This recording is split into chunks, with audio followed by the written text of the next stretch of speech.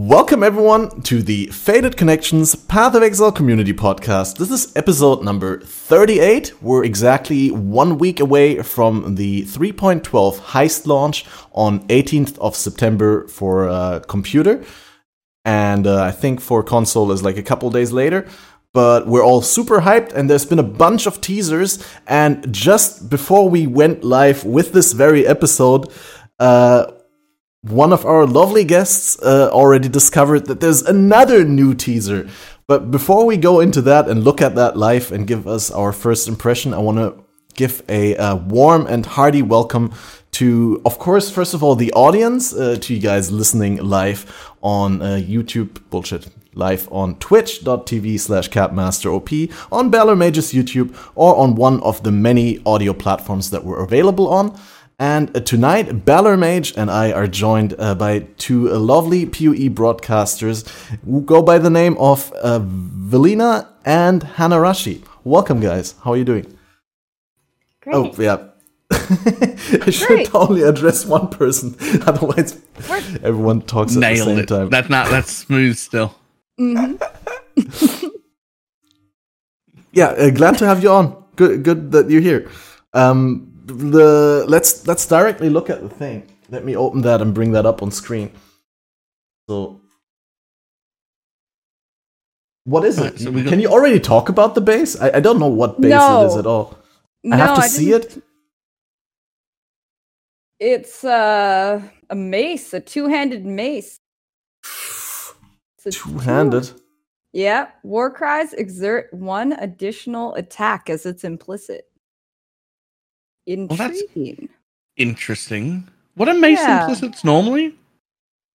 Stun duration? Stun, yeah. And AoE actually, did they change that last week?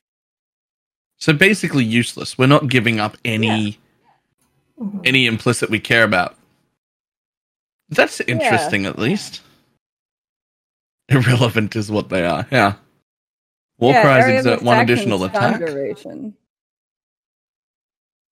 Yeah. It's also nicely rolled. I like the flat fizz and the increase. Yeah. They showed a good one. I can tell you the most exciting thing about that base right there. It's not level 50-something, which is the last melee base they showed us. I was like, oh good, a random leveling sword or something? And I'm like, man, I hope there's a high-level version of that or it'll have no impact whatsoever. You mean the dagger?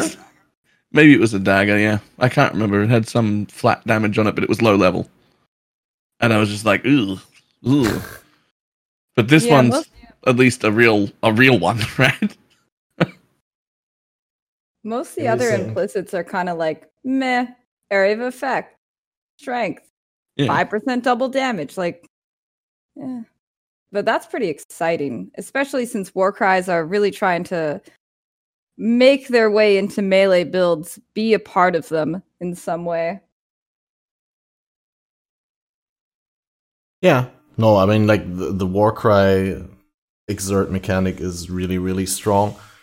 Mm-hmm. So, definitely gonna see some use of that. I just opened the thing that Balor was talking about. It is a one-handed sword. I thought it was a dagger from how it looked like, but it's the Capricious Spirit Blade.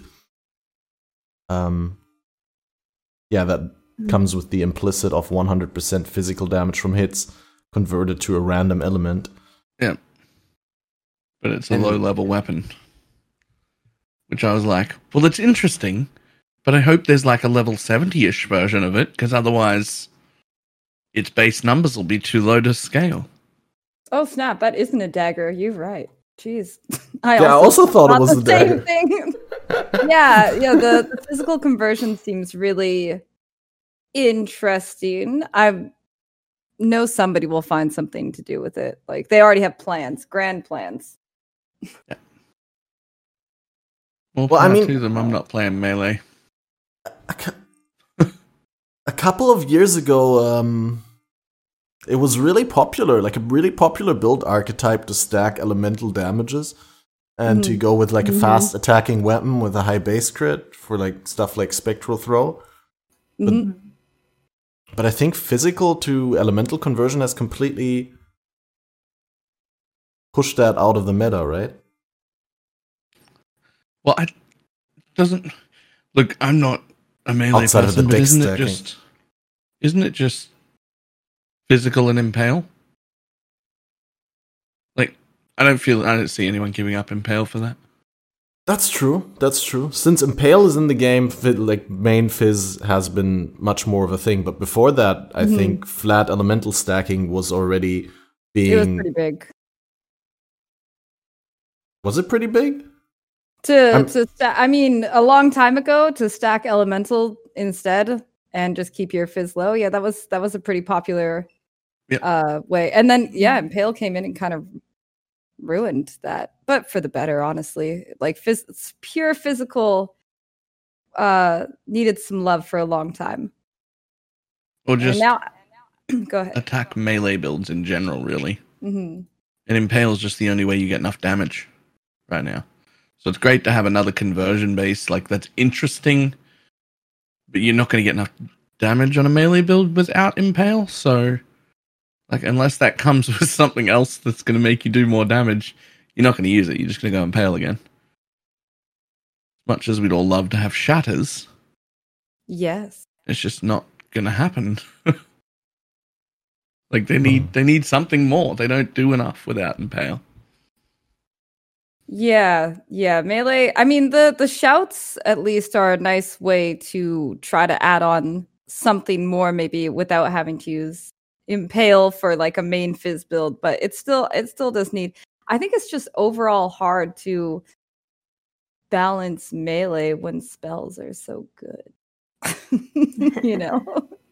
Spells are just really in a better place overall. Who would have thought magic from a distance is better than a sword? Who would have thought? While saying that, though, I have mainly played melee builds this league and last league and the league before that. But or spells that might as well be melee.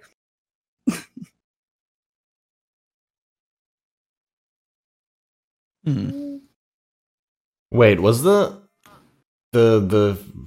physical to damage conversion was just hits from this weapon? Yeah, I just switched my screen. I didn't look at it. I was like, that could be really good. Now you're talking about spells, but it's just local to the weapon. It would actually be kind of insane if that was for spells. If it was for anything else, yeah. Right? Ooh, imagine like Blade Vortex or Kinetic Blast. I mean, but only a 3-socket. It's like, what are you gonna do with that? So I mean, if it was global, then you could have it anywhere. But like, no. Yeah. Mm-hmm.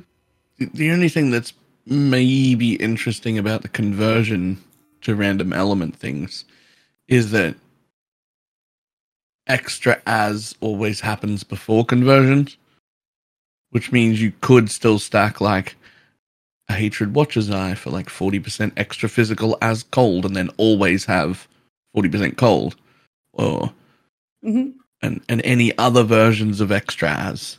And maybe there's a world where you can get enough damage to warrant not using Impale and actually using something like that. But again, only if there's some like proper level 70 versions of that base. Otherwise, how are you or some other changes alongside the introduction of a base like this? I mean, I don't think just the base would allow the elemental stacking base type to come back, or the elemental stacking archetype. Like we summarized earlier, like it used to be really big, then it got suppressed by physical to elemental conversion, and then when Impale came around, the pure Fizz archetype was super, super dominating. But maybe we'll get some other changes alongside with the addition of these new bases that would make it interesting again. I mean, I've been hoping for a comeback of Spectral Throw. I think Mathel tries to play Spectral Throw at least once per league, and like I think nowadays he doesn't even make it to maps anymore. Because he just gives up on it while leveling. It's just too bad.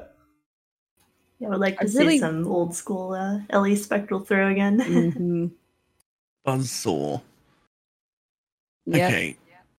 I'll tell you what's a more interesting base type. There's a base type, I think it was a Scepter, that's just base type is Elemental Equilibrium. Yes. Right. Yes, that is. Or was it Overload? I think it was Overload. It was Overload. Yeah, it was Overload. But no, regardless, it was a keystone. It was very exciting. Yeah. It was very exciting. And so one... That's a useful keystone. Go ahead. Yeah, one, you're making like a Pathfinder and you're on the bottom right-hand side of the tree and you're getting all your damage out of cluster jewels, and now you don't have to waste 27 travel points to get over the EO because you were never going crit. Now that's an option, but more importantly, it showed us a base type that had a keystone. Yes. Which means they're okay with putting keystones on base types. And now I wonder, how many others are there? And for me personally, most importantly, is Call to Arms on one of them? Because I really, really like that. Feel like they wouldn't do that right away. Like, as much as I want them to, I don't know if they would. Maybe. Maybe. They've done sillier things. We had Harvest League, which allowed us to do all sorts of silly things. Yeah. Call to Arms would be so OP, though, because as it stands, like, I have so many builds right now that would find that base type and make it work just so I can have that instant war cry so I don't get, like, interrupted with whatever else I'm doing. And in 90% of cases, it would be Enduring Cry. Yes. Yes, but it would be Enduring Cry, even if they removed the regen entirely. Yeah, just a way to generate endurance charges. Yeah, absolutely. Yeah. Just free endurance charges. It's I would put it on every build. Yeah. If I could. If I can put Enduring Cry on left click and forget about it, I'm all about automation. That is what we used to do. Back before anything I can do to automate my play and have to do less work, I'm all about it. I will automate everything. Okay, is it just me or is Balor getting more robotic? He's getting very robotic. I think I'm gonna change the server to very something robotic. US. But that's before they changed it. We used to always have the exact. I swear, 99% of Path players used to do cast when damage taken, Enduring Cry, Immortal Call, increased duration. And that's just what you ran. Just a moment while I change the server. I don't want to interrupt you.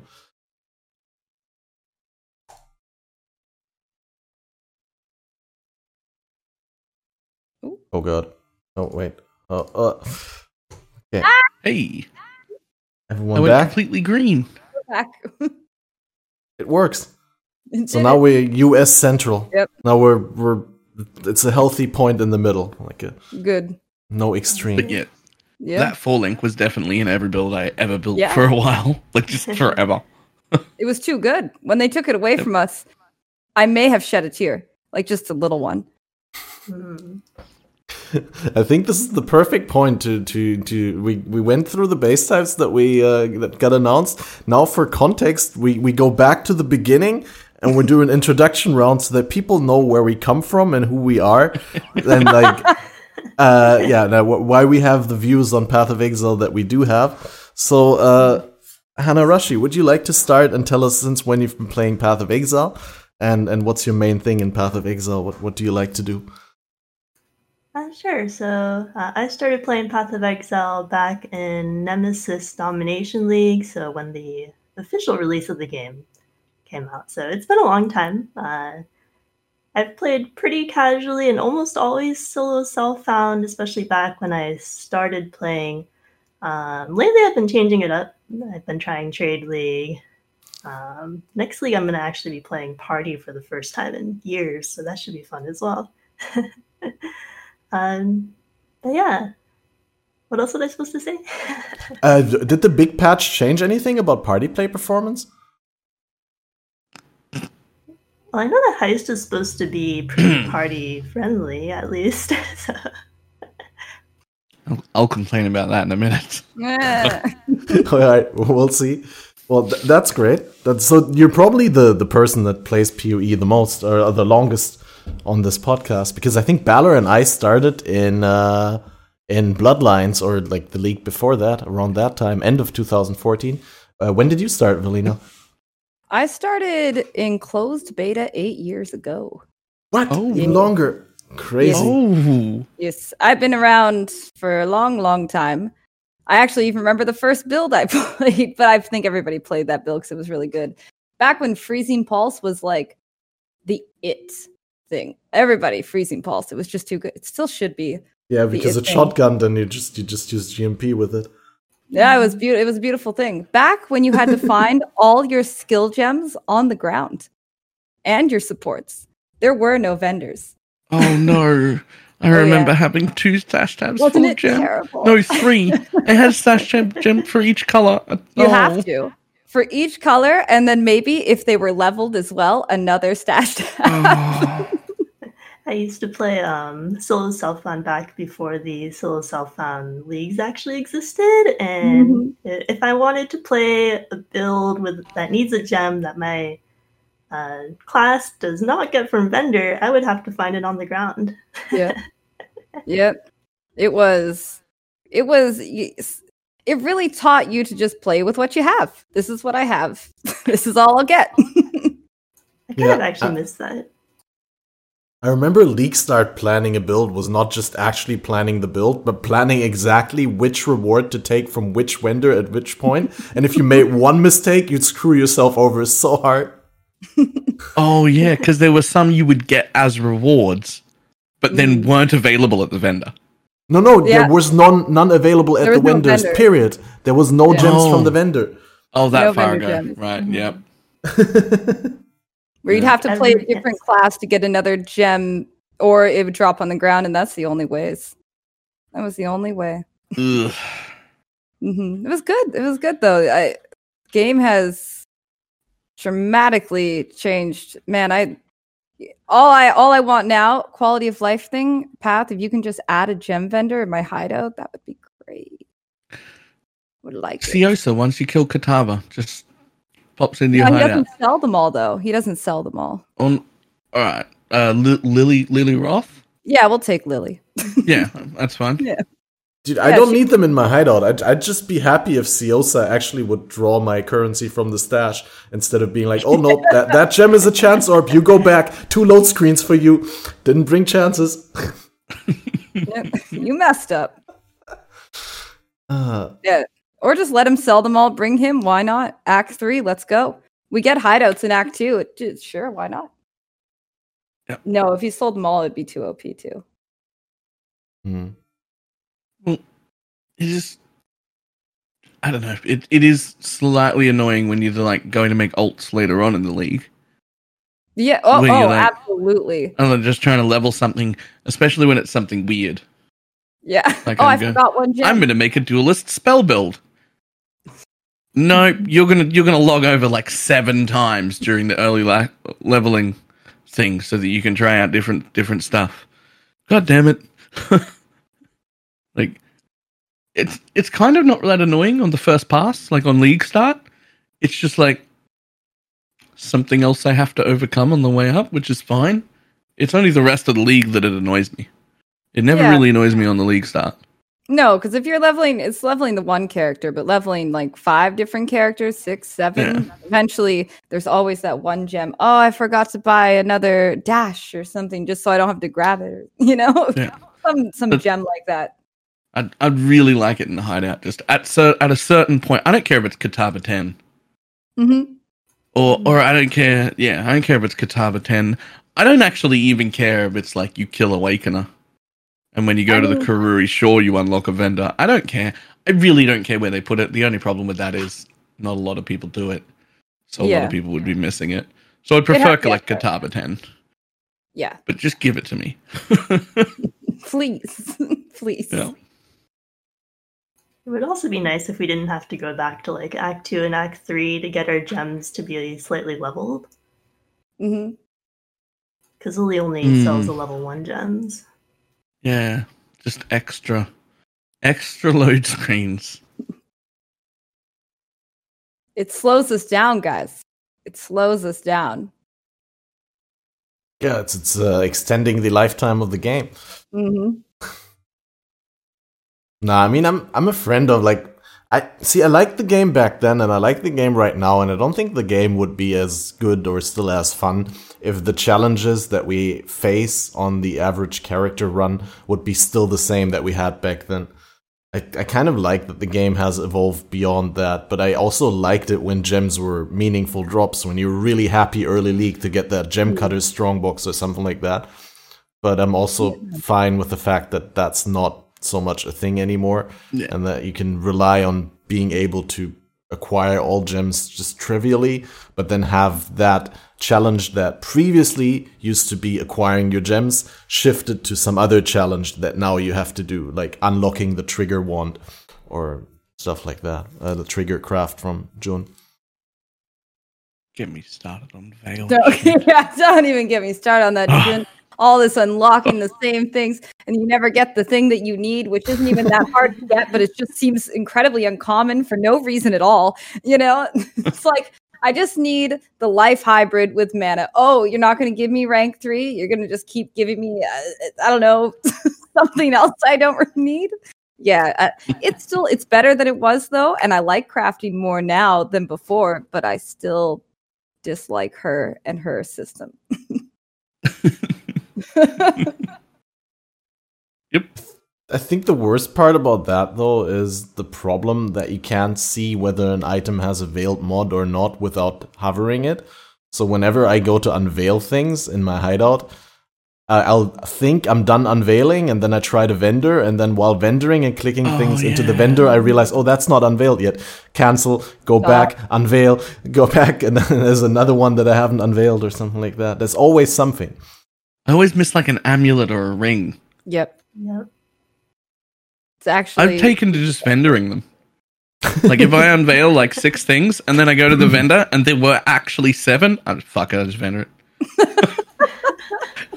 I'm not going again. I already did the unveil thing. Just go. You can just go. Oh.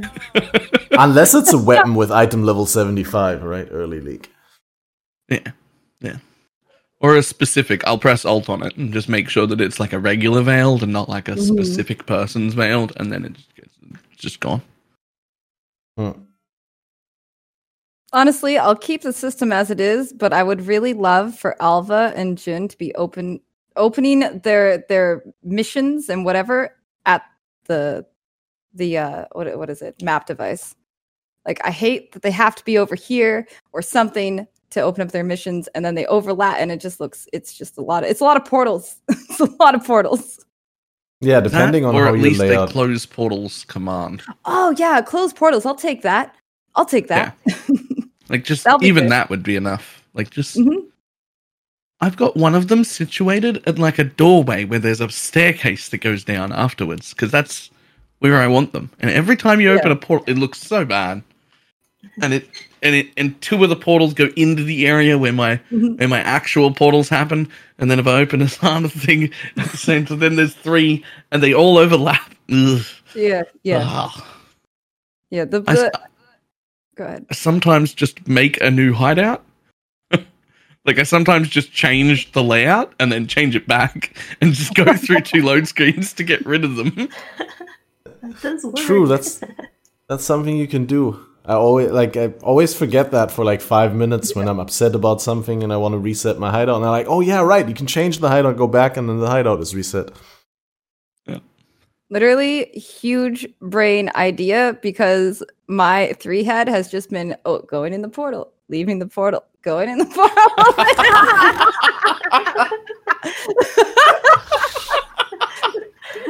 I mean, nice load screens. Nice. I'm here upset that I've given myself 2 load screens just to get rid of portals. And Vel's gone in and out of 6 of them. It's not wrong though if it works. It's terrible. It's true. I do that. Like every time. I mean, I can't say I haven't done it. Oh shit. Yeah. Yeah, that's actually big strats. I might steal that from you next league. Okay. Awesome. You know what the best part about that is? What? There's definitely at least 1 or more people who are watching you do that, who fully knew that they already do it my way and just laughed the whole time and never told you.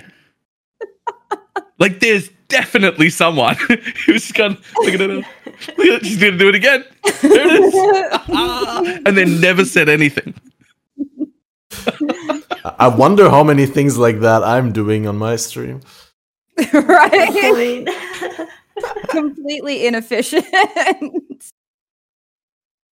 All right. Yeah, should we talk a little bit about the heist announcement and what your initial thoughts were? Maybe like a short recap of, if you can still remember, so long ago and so much happened in between the announcement trailer and now. But like, what was your first? What were the first feelings conjured up in you when you were revealed the League theme? So when I was first watching the trailer, I actually didn't get that excited. I was like, you have to sneak around and we're not killing monsters, and escaping out of this sounds really awkward.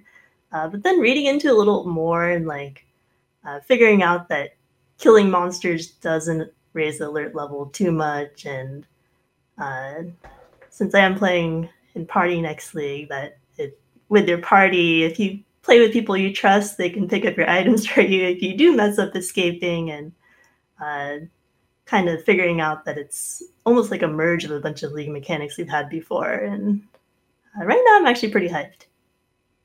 What kind of League mechanics do you see merged in Heist? I mean, definitely a little bit of betrayal with like all the different rogues we have, and kind of a little bit of incursion, like each blueprint, or like each heist leading up to Grand Heist, which is kind of like the temple.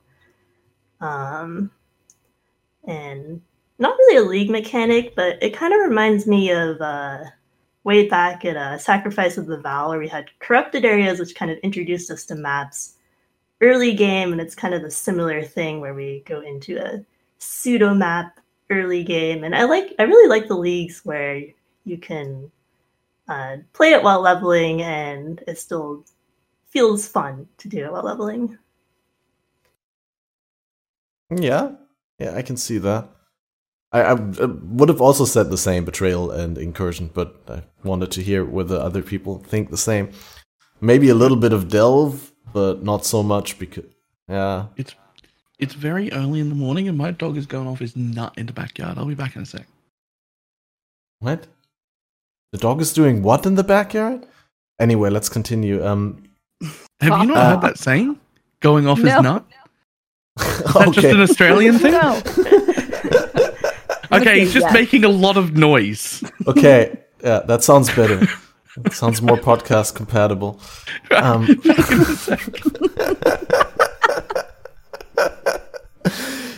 Where was I? Heist being a mix of, it's definitely, it has this build your own dungeon kind of element. But I have to say, when I first watched the trailer, it's so unclear to me whether it just was like a big cutscene. I didn't know how much of the stuff being shown in the first half of the trailer was actually gameplay element, and how much was just there for show, for hyping up the league and for hyping up the lore.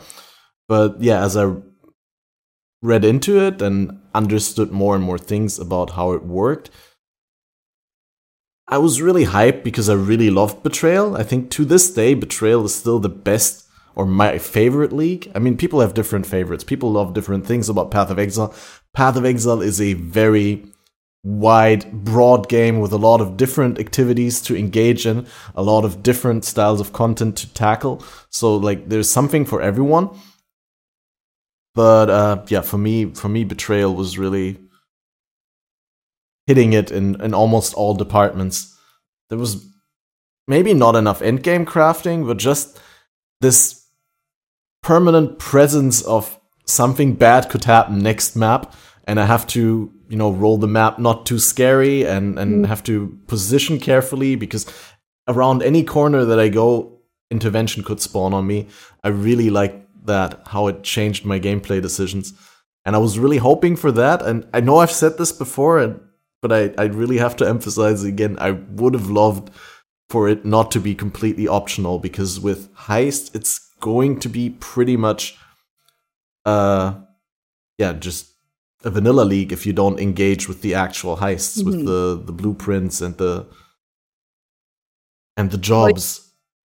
It's a lot of gathering passive heist materials and then deciding if, like Synthesis, you want to go off to the side and actually run that stuff.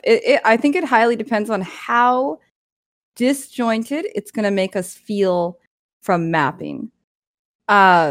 Because a lot of people just want to run maps. They want to run maps really fast. How much effort is it going to be to set up a grand heist, to do these little side contracts, etc., to level up our other, like our minions? How much is that going to take us off of a lot of people's main goals, which is to map and to map quickly and just get a lot of stuff? It's interesting. It almost seems kind of like delve in the way that it's detached like that. But the nice thing about this, again, I can't express enough how excited I am that they put passive gathering of the blueprints and the contracts and such in Delve, in Lab, that you can just get this stuff, so you don't feel like, oh, now I have to get. Like, I know right now with Harvest, like, I have to get these seeds and I got to go in my garden. And then if I need any craft in there, I'm going to spend 15 minutes. I hope it's not like, I think with the passive gathering, it's going to be, it's going to feel like we're not that disjointed. Maybe the worst is when we set up a grand heist, which looks very, very interesting. Is it going to be like, we can use so many blueprints to put in certain sections? Is it going to be a max amount of blueprints? How many? I didn't see any particular number, but I'm very interested. Maybe I made this up in my brain, but I understood that it's like every 12 jobs you get a grand heist. Sort of pretty much exactly like the Incursion Temple, but maybe it's like just on average or something like that. I don't know why that number is stuck in my head. I don't have any source to point to, but I thought I had that saved. But I might be completely wrong. But I think we're going to feel the danger if it's like, if we can set up, I see they show us 3 blueprints, and I'm wondering, is that going to be for the entire place? Like through the blueprint repository, for example, is the entire grand heist going to be a repository, or is that just one section of the grand heist? And so if I can make rare blueprints, stacking them all together, is it going to make like the most dangerous grand heist I could possibly make? I don't think that's how it works. No? Is it just one blueprint? So if it's like repository to repository? I'm pretty sure you get a blueprint and then you like spend intel getting it unlocked. And that's something that you collect while doing normal jobs. But also the most important part is that you can collect that indefinitely and you don't have to run it. You can just collect and make a grand heist and then just leave it as an item.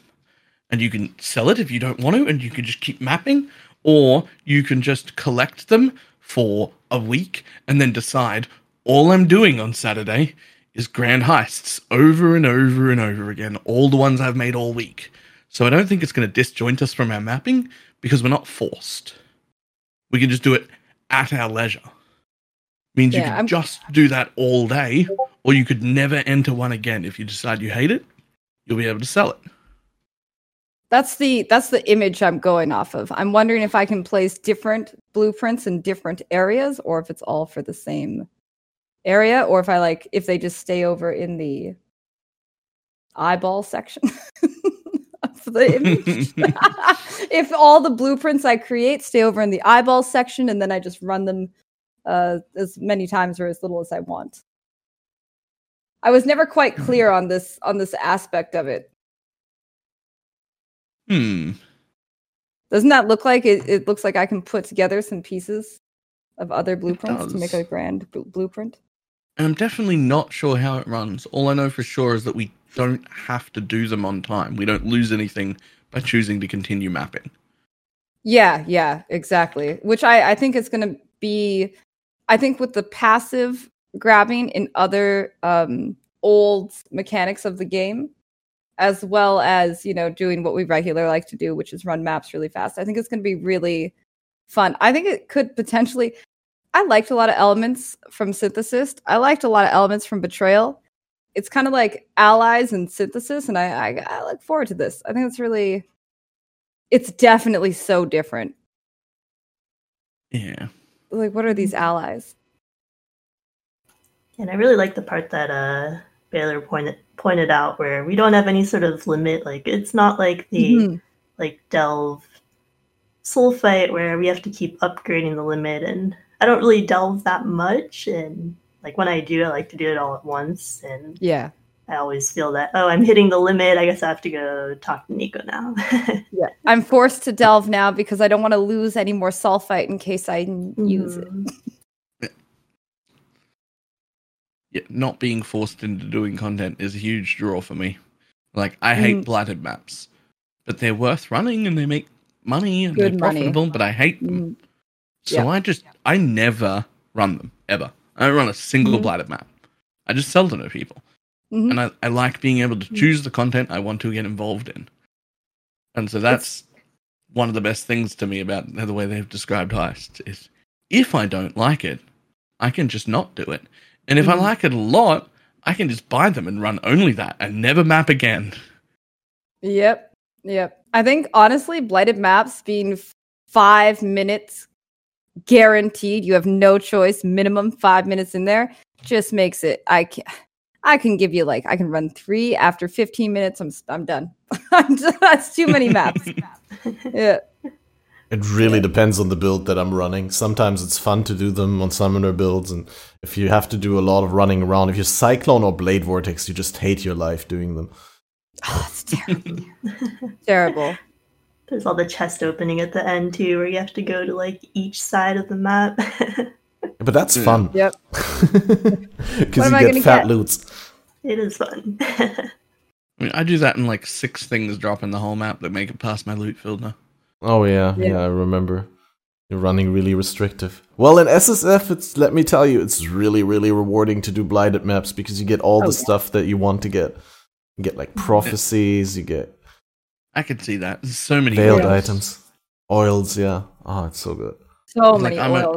I'm only probably showing the top 3 or maybe 4 oils at most of my filters most of the league. I'll open 6 oil chests in one and not even see an oil. But now with the new oil tab, it's so much easier to upgrade oils. You should just pick up all the oils anyways. No, it takes too long. Pay to win. Disgusting. Honestly, no, it's not. I'm super tempted really regularly to hide Chaos Orbs. What? Because they annoy me to pick up.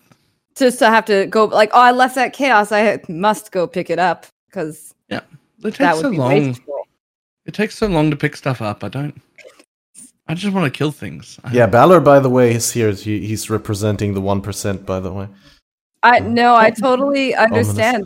One of the most efficient ways to make money is to pick up very little and do maps really quickly. Is... This league, I was regularly doing maps that turned 10x profit per map.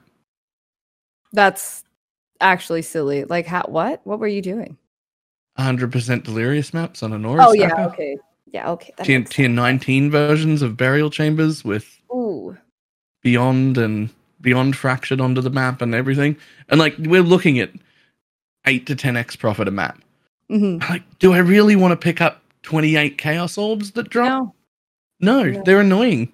They take too much time. I don't want them. I just want to pick up the Exalts that drop. How many Exalts per map is that? And how many cards was that to really make it? Raw Exalts, usually 2 or 3 a map. Mm-hmm. There was another way of farming that I ended up giving up on the league too early. Too early. I got bored far earlier than normal. But it was quickly discovered, basically the week I stopped playing, that there was a way you could run maps where you would drop 7 headhunters out of every 10 maps on the floor. I know people who are investing 10x into each map, and 7 out of 10 times we're getting a raw headhunter on the floor reliably. This is why the price is down to 30 Exalt. That's just too much. That's too good. Yep. Oh shit, I should have played some softcore. Could have finally bought a Headhunter. There was the largest loot explosions that we have ever had came from this league in Harvest. It was ridiculous. It's really funny because overall Harvest has not felt good for loot explosions. But if you put in, let's be real here, it's an insane amount of money for there is guaranteed profit, but it is a lot of money to invest into one map. And that was really our best chance at seeing like huge loot. It'd be kind of sad when Harvest is over for the no more fracturing and stuff. Curious. I feel like there's a lot of things we're gonna miss from Harvest. I do really hope some of the crafts make it onto at least Einhar's crafting bench via beasts or like somewhere, I don't know. Like maybe not even the powerful stuff like fracturing items or adding an influence to them, but the simple things like changing colors, changing resists. Changing resists was super good. Honestly, the changing color thing made it so for the first time in my path play, I had like 5,000 jewelers because I had no need to use them because the Harvest did it all. I was like, wow. You turned them off, right? You just stopped picking them up. No, I had to pick up the small ones. I eventually, I'll leave the solo jewelers on the ground, but every once in a while, I pick up some 6 sockets. Yeah, I do that. Get 7 jewelers. It's 6 slots for 7 jewelers. The math works out. That's 1 extra jeweler per the slot it takes. Gotta do it. You gotta do it. Except if you pick up jewelers off the floor, they only take 1 slot for 20. No. There's like 2 jewelers on the floor, and there's no point in that. They need space, Balor. You can't just like pack them so closely together. That's respectless. Every jeweler needs its own slot. Eventually, sure, I ignore them, but does it hurt me to look at all those 7 jewelers on the ground? Yes, it does. Yes. I have a problem with reading. I'm basically incapable of reading. So I don't even read loot that drops on the ground. The only reason that my filters even say the names of the thing on the ground is because there's like nearly 900 people subscribed to them, and I can't hide them. But if it was up to me, my loot filters would just be purely color-based. The text, border, and background of every single thing would be the exact same color. And I would never know what I was picking up. I would just have everything not worth picking up hidden. And so if you see something, you pick it up. If it shows through your filter, you pick it up. But what is it? It's a mystery. I like it. Well, I'll find out when I get back to town. When I get back to my hideout and I open my thing, I'll be like, oh, one of those was an Exalt. It's a nice surprise. Yeah. They should do that just as a league. Just make it mystery stuff. I like that. Just everything we pick up is a mystery, though. Like, everything you get is actually a debate.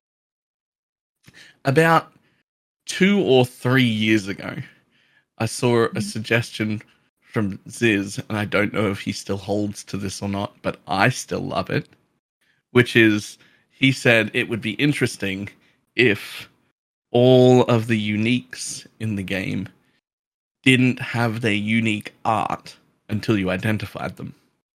So you would just know it was a base leather belt, and you would have to pick it up and identify it to find out if it was a headhunter.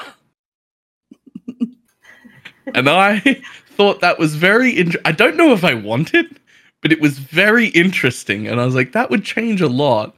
Because there are things I would ID, and that would really slow me down quite a lot. Think about how many Alk shards you'd get. So many Alk shards. Oh, I'd be rolling in Alks. Oh man, that would actually be pretty cool. Oh man, you just reminded me of something. The upset comes back up again. I told you last podcast that I played like 120 hours in the Gauntlet race, and I never got a bated breath. And like before my final rip, I got a unique chain belt, and it was a Malagaros Restraint. It was in the same map that I died because I was so enraged at that point. And wait, it goes on. The troll continues. A couple of days ago, I did a test run from Act 1 to Act 10, like Kitava, with all passive points, without Merc Lab, and with like 2 out of 3 Merc Lab trials. I got a Bated Breath off of Ralakesh. In Act 7, I got a Bated Breath. I was so upset. Those aren't that rare. No. No, it's not. It's not rare. I get like 6 to 8 per league easily. Yeah. In SSF, but yeah, not in the Gauntlet. Mm. Anyway, just wanted to mention that because it fit with the topic. But now that we're on the topic of unique loot, let me quickly emphasize again that what I said earlier, that it's gonna be a vanilla league if you don't engage with the heist. That's my only downside, my only gripe with the league. Everything else so far looks really amazing, and GGG is known to incentivize the league content heavily with the rewards that they provide. So let's talk a little bit about the rewards. Out of what we're gonna be getting, there's like new base items, there's items that drop with like new enchants on chests and weapons. We get alternate quality gems that provide a different quality bonus.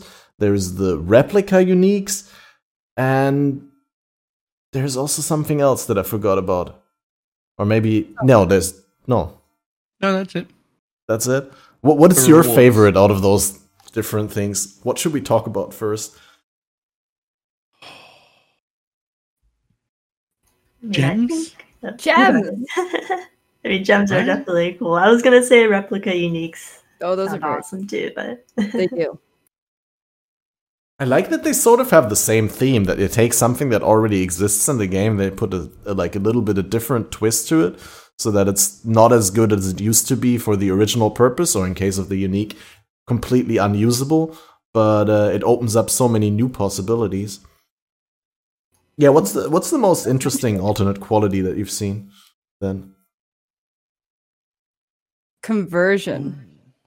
Big time quality conversion on Flame Blast. Oh, right. The fire as chaos, right? Yes. So if quality is conversion, think about enhance. Enhance could become money again. So I was talking about that earlier. That we might actually be leveling enhancers now. Enhances could really be. You're not going to look at it. Oh, it's just enhance. Oh, you'd be like, this is good. What about the craft? That's like, you can craft like 8% quality to socketed gems, which is an irrelevant thing that we only use in like off weapons to level empowers more. But what if you're using like 6 alternate quality gems, and the new qualities are amazing, and your 6 link is full of alternate quality gems, and maybe you end up actually crafting that on a weapon that you're using. Yeah. Yeah, maybe we actually use that. Because right now the biggest one is a 1 Exalt craft, and that's Pepe Lab. Like, who the hell is doing 1 Exalt craft on a quality gem? But now that's really intriguing. Wait, you did not? I use them every league. You did not put on. It's so not worth it. It so is. It's like 2% more quality. Yeah, but it's over the course of the whole league. I also I've started buying a am I going to get this? Malagaros Machinarium? No, that's not it. No, that's that's a map. Hang on. Yeah. What's the name of the quiver with sockets? I also buy that for like 5x. Maloney's Mechanism. Malone, yeah. That's a sweet ass quiver though. That quiver has big bonuses beyond.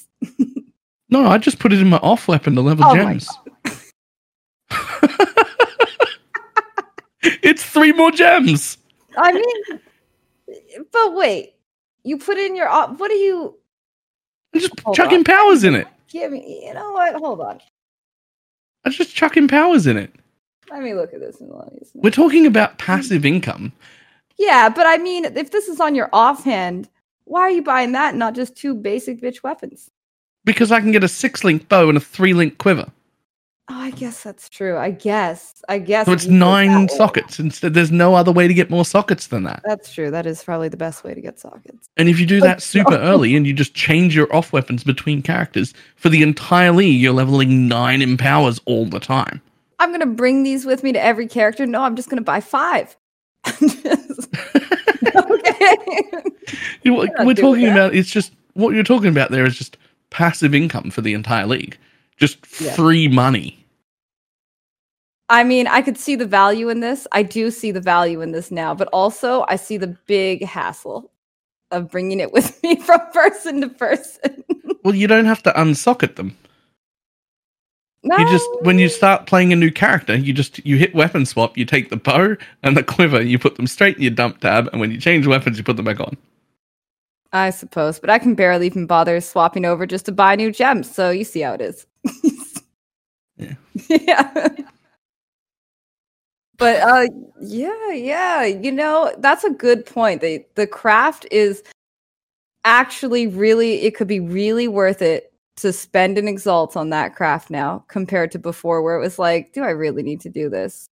Well, basically, before you only did it for leveling those enhance, empower, and enlighten, but now you might actually do it for real, seriously, on like a 6-link staff, for example, on an in order to cast. Weapon. You might care. You might really care about it now. Like that's really interesting. I forgot. I'm like, the enhance and the conversion, but I never thought about the damn craft that can make it so much better. So how much conversion could you get off that? They showed us 20% flame blast was 40% conversion. You add a level 4 enhance, that's 24% more. So what is that, like 80 something conversion? Mm-hmm. And then the craft will give you a little bit extra. You could end up something, I think is like 94% conversion to. Which is insane. Yeah, that's you're all chaos now. Like. Yeah, that's actually that'd be super cool. So I'm wondering, like, what other do other gems do conversion? Well, not directly conversion. Yeah, the Archmage is not really conversion, but the Archmage gets like -3 mana cost as lightning per quality and +3% mana cost as extra cold damage per quality. Yeah. So basically every point of quality reduces the bonus lightning flat that you get, but adds flat cold. And I think at like 33% quality, if that's reachable, in theory, you would only deal cold damage and no more lightning damage with Archmage. That could be crazy. That gives me an idea. I saw on Reeve, it was physical damage converted to random element. Mm-hmm. Interesting one. I am. Mm-hmm. Oh, what happens if you over quality that? Does it end up being 120% conversion? Well, conversion caps out at 100%. Yeah, so how? But you could, though, because if 20% is 100, you could make it say 120, and then what happens? Does it just get wasted? Well, you can already reach 120% conversion in the game, and it just doesn't do anything more than 100. It doesn't do anything, right? So it just becomes, so some of those gems will just become wasted at over 20. Yeah, which is sad. Because I really like the incentive of like actually, going for the extra quality via corruption or the extra level or the double corruption so you can get a Val gem. I mean, in the case of Reeve, obviously you want Val Reeve as well. And with a lot of skills, you want the Val version. Important to note here is that the Val gem portion of the Val gem will not benefit from the alternate quality. It will still only have the regular quality bonus, but the normal skill portion provided by the gem will retain its alternate quality bonus. So basically, if you have the BV, for example, you can make a Val BV and it will retain the alternate quality, which is Life Leech. But the Val BV itself, if you cast Val BV, it will not have Leech from quality, but it will have Ink AoE from quality, like every Val BV has. Which in the case of Blade Vortex, that's probably good. Yeah. But in the case of something like Reeve, that's garbage. You've built your entire build around converting. And now you've got a Val version that doesn't convert. Yeah. Like that wouldn't. So some of them are going to actually be bad as Val versions. Like you You wouldn't want a fire flame blast if you've worked out a way to like 90-something% conversion to chaos and you've scaled chaos damage, and then you hit a Vaal on it, and now it's just got a Vaal that's fire. Like that's. And you're in a reflect map, and then you die. Sorry, that was really good. And now you're dead. Friend of mine played that's like back in Parandas, a friend of mine played like a Skull's Bridal build with like Vaal Molten Shell, and in order to charge the Vaal Molten Shell, it was full conversion with like dual wield consuming dark, so it was reflect immune. He was in an elemental reflect map, and he had to weapon swap in order to get Vaal souls. So he weapon swapped and charged up a flame blast and killed himself because he swapped out of the conversion daggers. Whoops. Oh, whoops. Yeah, I remember that. That was a 5-head rip. Nice. Yeah. Weapon swap deaths are my favorite. You guys think about the faster projectiles, the alternate quality supports. This is very interesting. Yeah, I've heard very mixed opinions on that. Some people say that projectiles have a chance to return for you from final target is like a complete trash stat because it the projectile needs to really end as a final target. So like it's after chain, fork, and pierce and all that. And some people said that it's really, really good added clear in like high density situations like a breach or intervention encounter, not intervention, research encounter or stuff like that. So I'm as someone who doesn't play a lot of projectile builds, I'm on the fence with that. I don't know how to judge that. I'll let other people go first, but I've definitely got an opinion about that one. Anyone know? Go ahead. No? Alright. I think it's actually going to be fantastic. All I think right. the people who are saying it's going to be crap are just saying it because they've already been told that the projectiles return anoint is crap. Because it is. Because you're giving up an anoint slot. It's about the opportunity cost of what happens. What did it cost you? But quality on faster projectiles was never that good anyway. And there are already builds that use faster projectiles. A lot. And so if it was something you were going to use anyway, that is disgustingly good quality to have instead of the normal quality. It's really good. It will happen a lot. What you don't want to do is give up an anointment slot for return because of the reason Catmaster said. It won't happen all the time. It will only happen if you literally actually get to the last target. If it hits a wall, if it doesn't run out of pierces, if it doesn't run out of forks and chains and everything else you've got in it, nothing happens. But if you can get it for free, then it just means whenever there is enough density, suddenly you're hitting extra targets again. Like that's free. I want that. Yeah. Mm-hmm.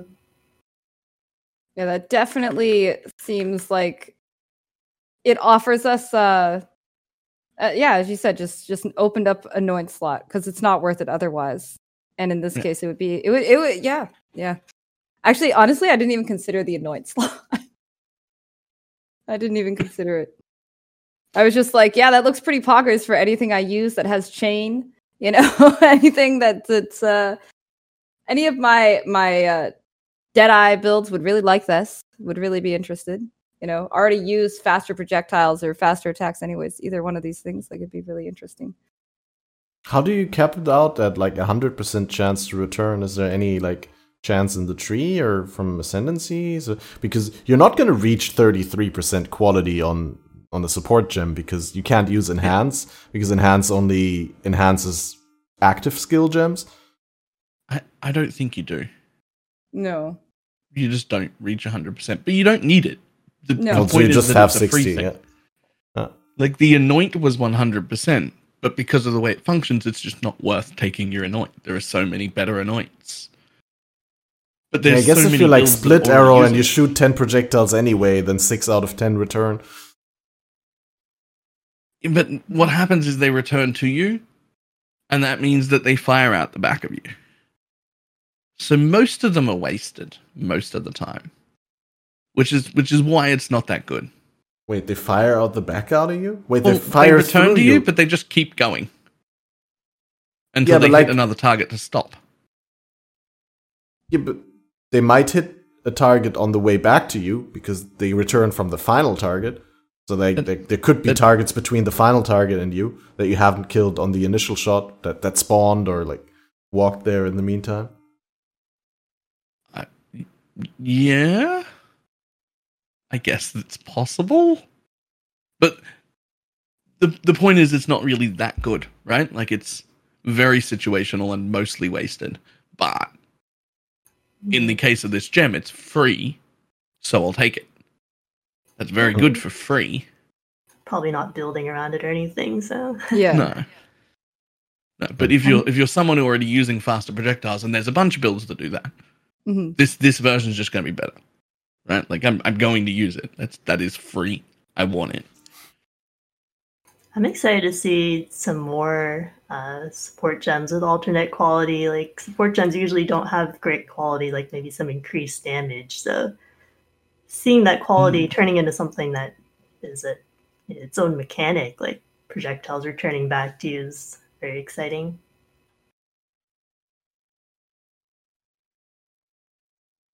Any predictions as to what we have multi-strike?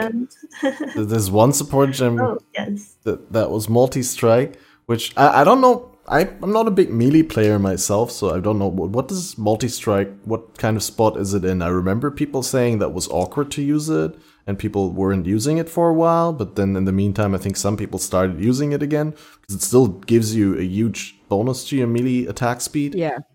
But it doesn't lock you in place for 3 attacks anymore. I feel like you need a certain amount of attack speed for it to really feel smooth, or generally I feel it's clunkier than it was before, unless you have a lot of attack speed, that it feels really nice. Like, it's really good to play with. But you have to build for some of that attack speed, or it feels clunky otherwise. I kind of miss old multi-strike, but maybe that's a unpopular opinion. I don't play melee. Never ever. I really liked the old one because it was a trade-off. You got insanely fast, but you also got locked in place for a while. But I did feel it was, with the way that the meta works, that you'd really go so fast that you couldn't distinguish individual attacks anymore, but it just became a blur. And then it would also be really hard to tell whether you're on the first or the second or the third one, and how long you're going to be locked in place for when you actually try to move. Like, if you time it perfectly, if you just one-tap it while leveling, I thought it was always great, because you go bam, bam, bam, move, bam, bam, bam, move. But like, as soon as you get to these endgame kind of levels of attack speed where everything becomes a blurry mess, well, I guess then you also reach a point where you're so fast where it doesn't matter whether you're on the first or the second or the third. You just move instantly after you issue the command. I don't know. Honestly, the alternate quality on multi-strike looks really interesting, because right now you get, on 20 quality, 10% attack speed, 10% melee physical damage, and if you get the awakened one, you get extra attack speed, extra melee damage. So the idea of having more AoE, or 20% more, is 22% more damage on the first repeat, like a more multiplier, is actually massive. It's pretty big, so I think that'll be a nice, because not everybody can afford Awakened Multi-Strike, and you really only get, like, it's nice to have, but this could be a really good, like, in the middle ground between your regular and your Awakened, if you want to go that route. It actually could be better than Awakened, potentially.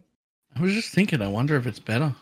Yeah, this is marked incorrectly, though, right? Because honestly, the first repeat of supported skills is already. But you do get that fourth hit on Awakened multi-strike, right? It's 2 times and then it does the third time instead. Yeah. So you get that third hit as well. So you do 4 hits total. Which will that more multiplier make up for that 1 hit loss? It absolutely could, potentially. And that's only on a 14%, right? So it's going to go up higher than that. I muted myself again. What I wanted to say is, isn't the first repeat of supported skill deals 22% more damage? Isn't that marked incorrectly? That the regular multi-strike does have that as well. That's not from the quality, right? Yeah, it always has first repeat of supported skills deal 22 and second repeat deals 44 more. I thought that was like Multistrike's identity. So I think they marked that incorrectly. Maybe they did. I can tell you that Awakened Multistrike only starts at 20%, so it might be marked incorrectly. It's definitely has the increased area of effect, which could be interesting for skills like Tech Slam or Ground Slam, etc. All the slam boys, all the big slam skills could really like that. That's less interesting to me if it's just area of effect. Yeah. I can get that anyway. I think it's not only increased area of effect, but it's also reduced attack speed. Because that's 14, and it says 14 quality. And I can't see that reduced attack speed on the regular Multistrike. The regular quality is actually just melee physical damage. So it might be just like what you said for faster projectiles. This one's just, just straight up better than the regular quality. Because, instead of a 10% measly damage increase for 20% quality, you can... Yeah. You at least get more AoE, which is pretty nice. Depending on what skill you are.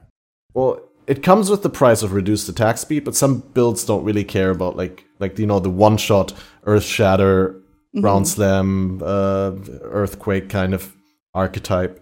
Doesn't mind too much reducing their attack speed for bigger coverage. The more we talk about it, I'm becoming a little worried that these won't be nearly as interesting as we'd hope. And that in most cases, it's just going to end up being you just use the gems you were already going to use and the support you were already going to use, and then you just pick the alternate quality versions. Well, and that there's no decision.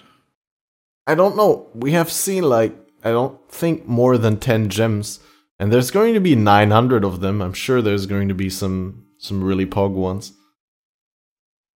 I feel there's going to be, maybe between supports and active skills, 12 poggers ones, and the rest of them are maybe, or something niche, or something super niche.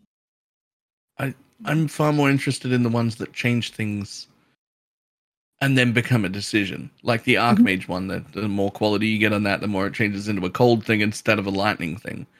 That's interesting and a decision that I then make about my build. Whereas a lot of these other ones are just sort of well, that's better. So if you're going to use that support gem, you just use the alternate one. You would just do it. There's no question there. Right? It's like Archmage compared to Blade Vortex. Just going to use this because it gives me life leech.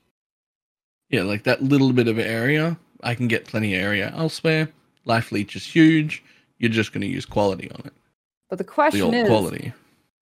Do you want to actually put points into area, or is this a nice way? If you have enough attack speed, is this just a nice way to grab some area without actually putting a point in any node? Could it be used just as a way to save yourself one node or two? That wouldn't be that bad if it doesn't make if it's a side decision to what you're already doing. It could be nice to just put in this gem instead and just gain that bonus. Yeah, I'm just hoping that they become decisions and not just obvious. Well, this is slightly better.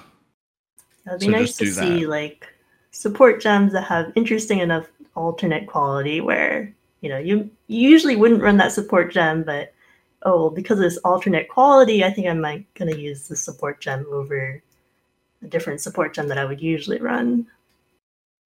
That would be really good. If they made me put a support gem I normally wouldn't into links I normally wouldn't use, that would be very interesting. That's what I'm hoping for, but we'll see. Yeah, maybe some of these alternate qualities and these the difference of supports will make bows good again. Bow skills, bow play.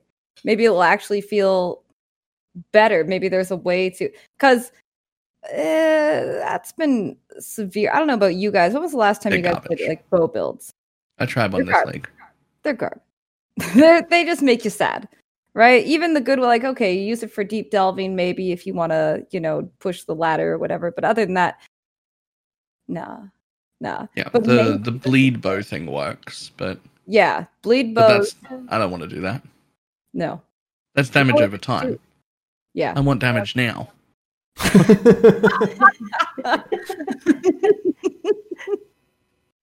Yeah, like what do you play? You play Ice Shot or you play a bleed bow, and after that, you're done. So, or I mean, Scourge Arrow used to be a big one, but then they ruined our boy, killed him dead.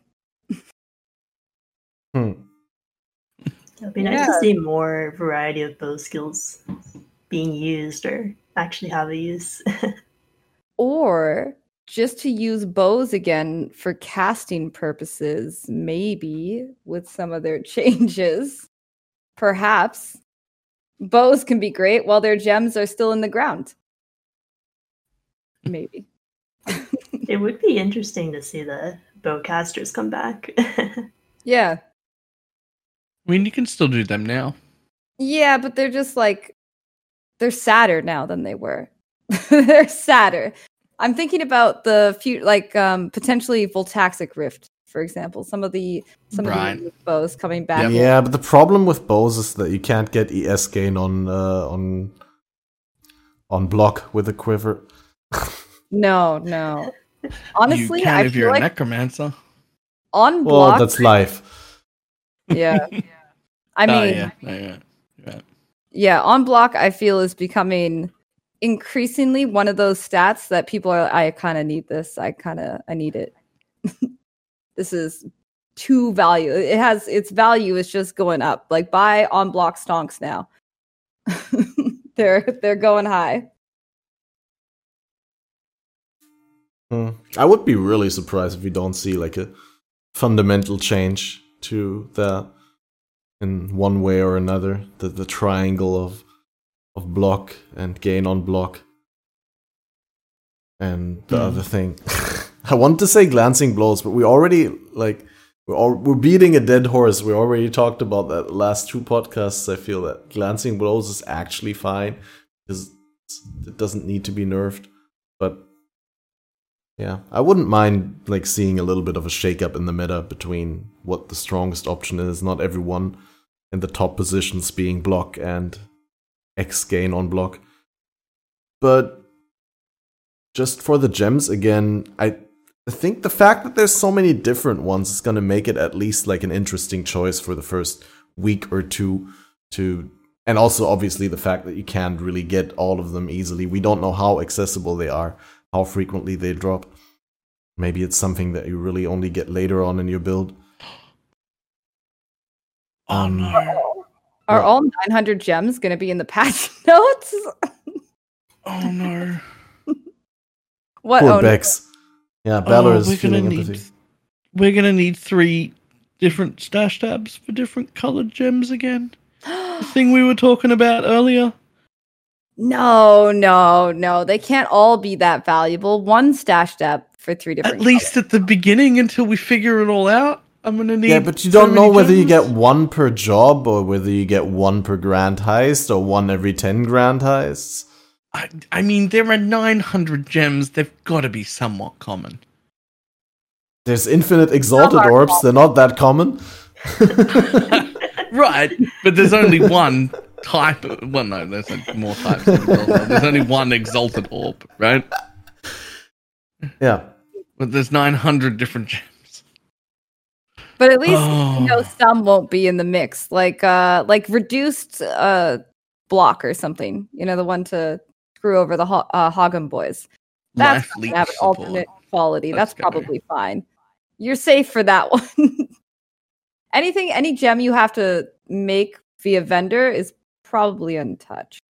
Alternate quality portal gem, Pog. What does that do? Make it slow? I don't know. I never use portal gem because it's too slow. Even fast, it's too slow. Yeah, that's fair. It takes too long. I don't know. The socket pressure is also too high nowadays. It's like a couple of leagues back, I used it a lot when I had one, but like right now, very, very few builds have that leftover socket where I'm like, I don't really know what to put there. Let me save my inventory slot for portal scrolls and let me, Cast on Death portal. That's two. That's two sockets, dude. No way. 2 sockets on cast on Death portal. That's crazy.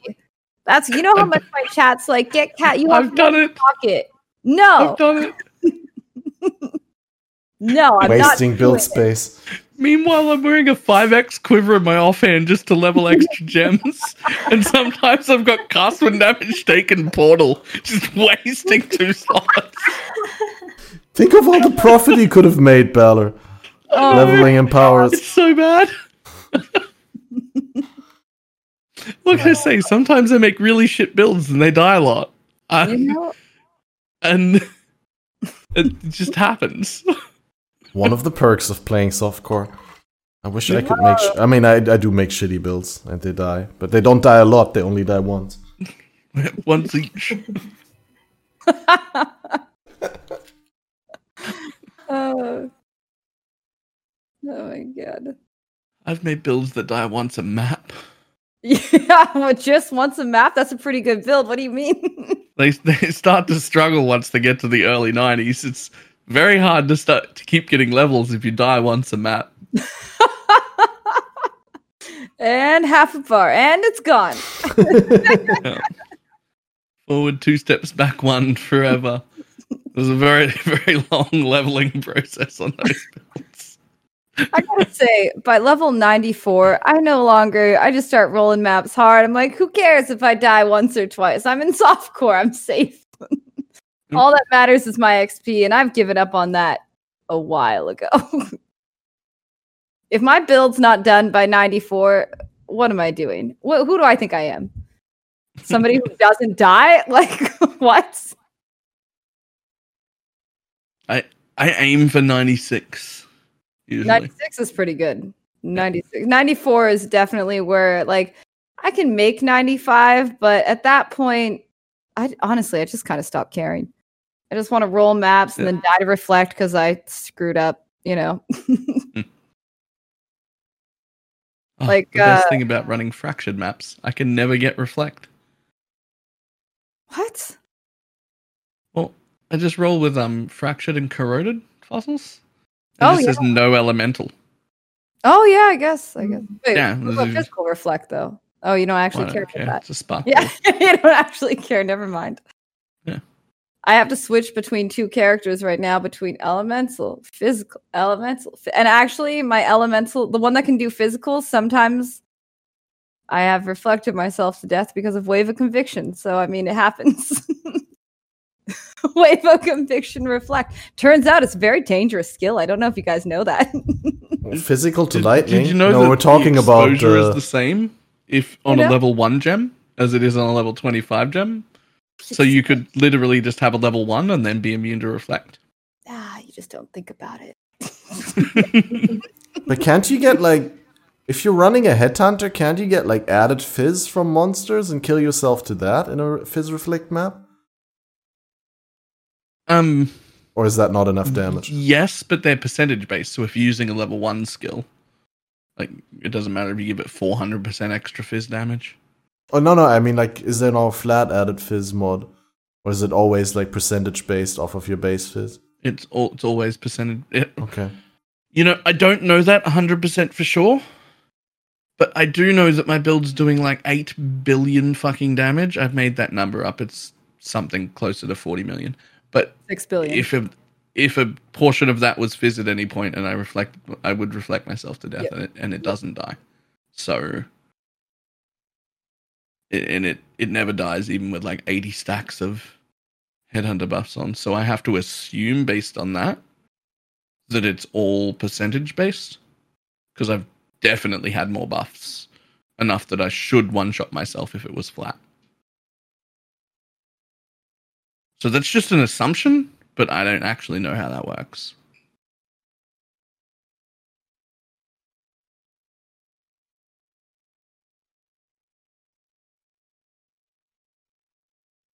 It has to be that way though, because otherwise I'm sure I would have reflected myself to death many times.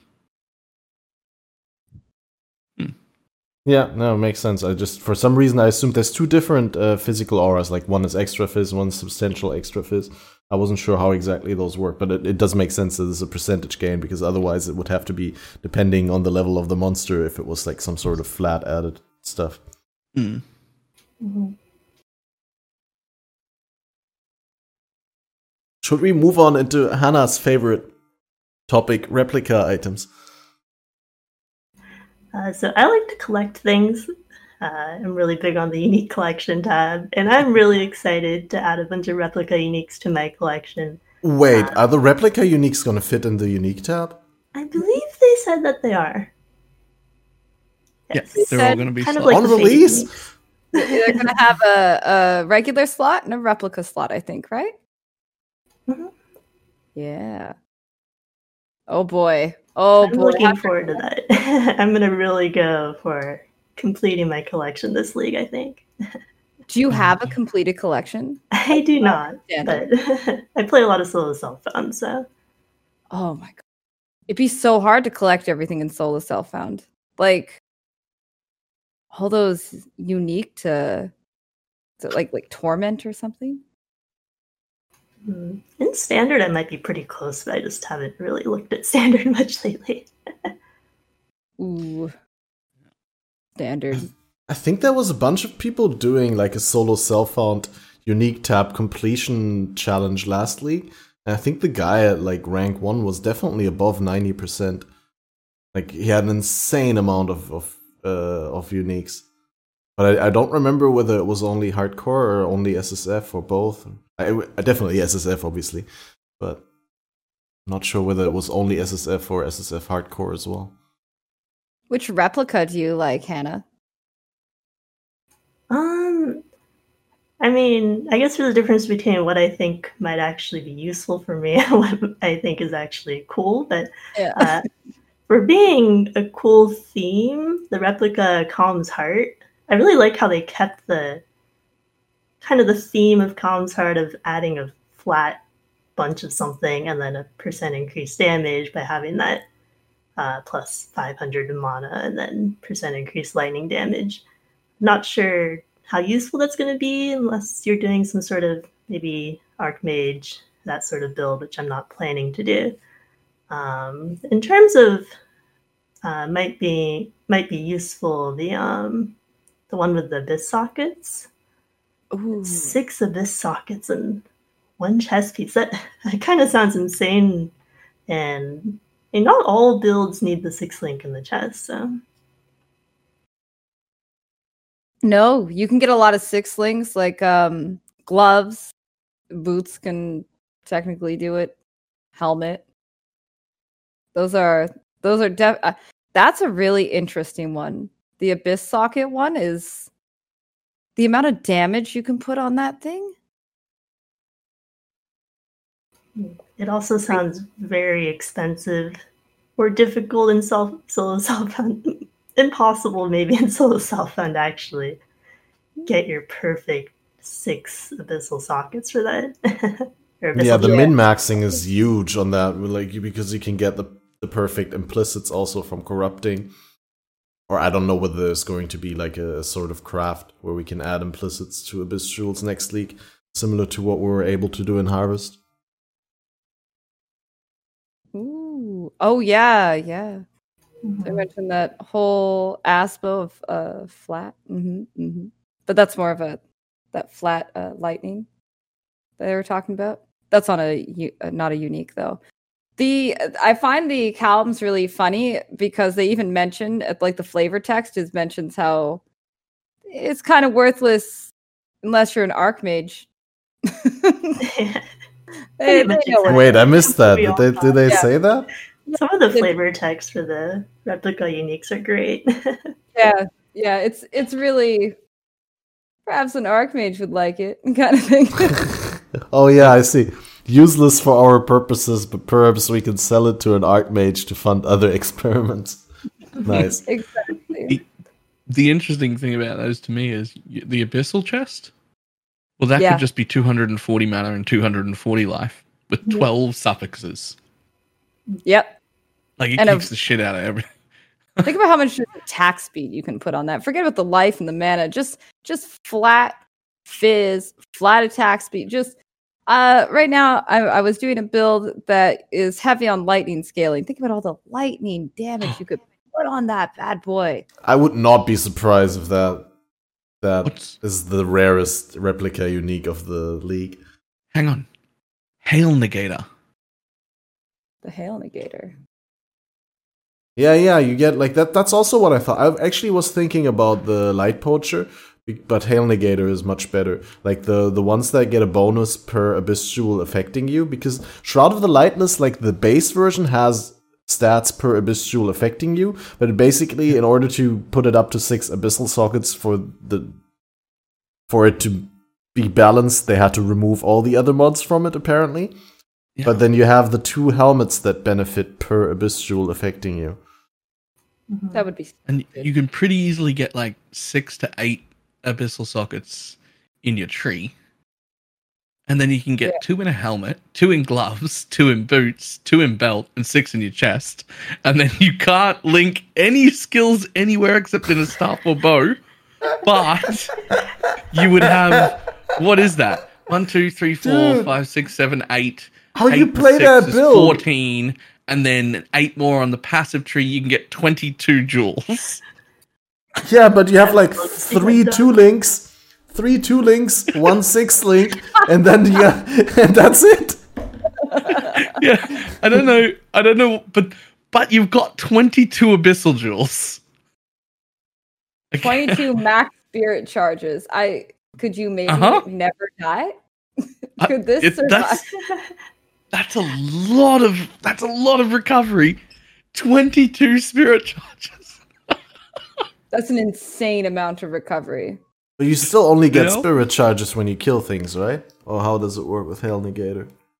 I actually don't know. You get 1 max spirit charge per abyss. Gain a spirit charge every second. Oh, every second, right? Because Light Poacher gives you 1 on kill. That's insane. Spirit charge every second.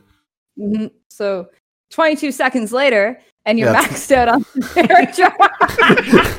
22 seconds AFK. And then you get what? You get your 6 link. You've got 2 links for like a movement skill, maybe 2 auras, and then I don't know, 2 extra links. Forget 2 about unset rings, absolutely. That's I don't know if it's going to be a good build, but it's a build, and someone will do it. All right.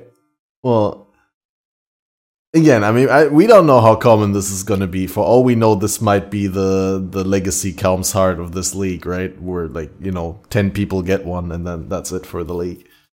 I mean, I don't think that they're doing something like that anytime soon. And it was kind of sick in Legacy League that they even made it available, the 1000 life Calm's Heart. But yeah, this may be very, very rare and hard to get. Who knows? Columns are rare to start with, so who knows how rare the replica columns is going to be. When I was chasing the Bated Breath, I actually got a Calm's Heart as well. That was the other thing that tilted me. First the Calm's Heart, and then the Maligaros Restraint, and then I was done. But yeah, Calm's Heart is supposedly rare. It's just you end up getting it when you don't need it. I found my very first one after 7,000 hours in the game, and I think it was a 10C item on trade. I was like, this unique used to actually be amazing. It still had that feeling of the Calm's Heart is the good unique, but it's been a little while since that. Well, that just goes to show how incredibly good sockets are nowadays. GGG has always been... They didn't really like the idea that most people turned the meta into one-button spam, and then they just kept on adding great utility skills and great synergy between skills, and now we're at this point where, anyone, not just summoner builds, which did have the problem back in the days of not enough sockets, but any build that I ever played is struggling with sockets and struggling to fit all the abilities in that I would want to run. With the new utility skills too, we're gonna have some more choices to make there. And I still automate as much of it as possible. I like one-click or preferably no-click builds. Just run. Did they say, is every unique going to have a replica, or is it like... Around because the Shroud has... Well, like... around 100, I think. 100. Intriguing. Which is, I think, the most amount of uniques they've ever added in the game at once.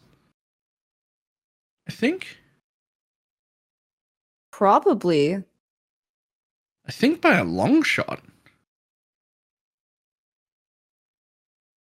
I don't have a record of that. Yeah, like I don't have any data to back that up. It just feels like by a long shot the most amount of uniques they've ever added at once. Mm-hmm. Just like usually I sit around like 40, 50 at the most. Yeah. I wonder how many of them are going to end up being Alk shards.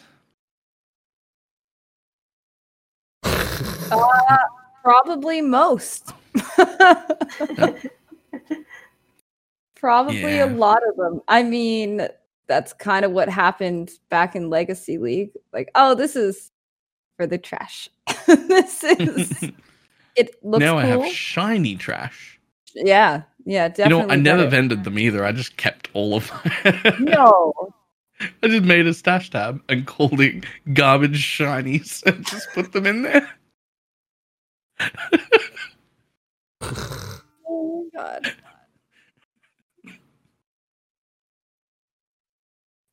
Ooh. So what do you say about the... We can go through every one of the replica items that have been teased, I think, quickly and say what we think on it. The soul tether that grants corrupted soul instead of immortal ambition. I don't know what the hell that is. Corrupted soul is the keystone passive that makes you take 50% of non-chaos damage taking a bypassed energy shield. Wait, it makes you... Well, I can't speak anymore. It makes 50% of the non-chaos damage that you take bypass your energy shield, but as an upside, you get 20% of your max life as extra ES. So basically, I think you're trying to balance to have like 50-50 life and ES, so that whenever you take damage, that both get diminished equally. Yeah, I was trying to look this one up earlier before we started, and I'm like, I can't seem to find this. So that's interesting. I think that one's OP. That one's... I'd like to see more hybrid builds around. Maybe it could make the hybrid flask useful. No. Sorry. I got too excited. The hybrid flask? You mean the low life flask, the coruscating elixir? No, just overall hybrid flasks. I just don't. Those hybrid flasks. I've never actually used them or found them useful in any way. And then I was like, wait, no, it wouldn't make it useful. Nope, still garbage. No. They've been a little bit useful since they count like as mana flask for the sake of the prefix pool, so you can roll enduring on them. True. So they don't end at full. Okay, that just blew my mind. I don't know if it's worth it, but it still is interesting. I never considered it until you said it. I think some people do that. I'm not sure whether it works with the passive in the tree, but there's also this passive in the tree between Witch and Templar that is really popular among some people, especially the people who play the All Mods leagues, because of how likely it is that you get shocked, ignited, or chilled, because all monsters have a percentage of fizz as extra of each element. There is this one thing that makes you drop a random elemental ailment whenever you use a mana flask. And so you can just spam your mana flask and spam away the ailments. I didn't think of that myself. Like I actually scripted out an entire video, like a more or less in-depth guide to flasks. And I completely shit on mana flasks in that and been like, you never want to use a mana flask unless you're playing an Archmage build, maybe, but like otherwise, you always want to solve the mana sustain outside of your flask setup. But then some people pulled me on the right track and were like, "Nah, dude, you really should look into that. It's really good." Yeah. I mean, I still personally wouldn't run a mana flask, but I see why some people do now. Like, I wouldn't know what to give up for it. Like, I always want my granite, I want my basalt, I want some sort of, like, if I don't have blind in my setup anywhere, then I want a blind flask. I mean, depending on the build. If it's like a ranged build, then probably not. But if you have to go into melee range, even if it's only sometimes, it's just so good to have that blind from the smoke cloud. I don't even want to run a life flask, let alone a mana one. Yeah. Yeah. Like, having to run a life flask just annoys me. Like, I want to drop that. Utility flask, too strong. I want all of them. If I run an extra utility flask, I probably don't need the life one.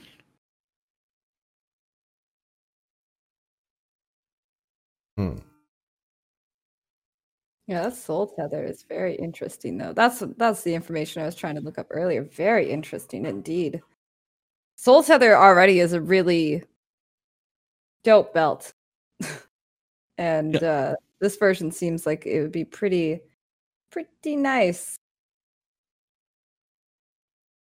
Yeah, it's just I like the regular soul tether so much. I'm not sure in which build I would actually use this one, where like whether the build where I would use this one wouldn't benefit more from the regular soul tether. But I guess if it's a build that basically just relies on regen, then soul tether itself wouldn't be that great. I was gonna say, but you could just get the soul tether effect from a jewel, but then I'm like, but you could also just get this effect from a jewel.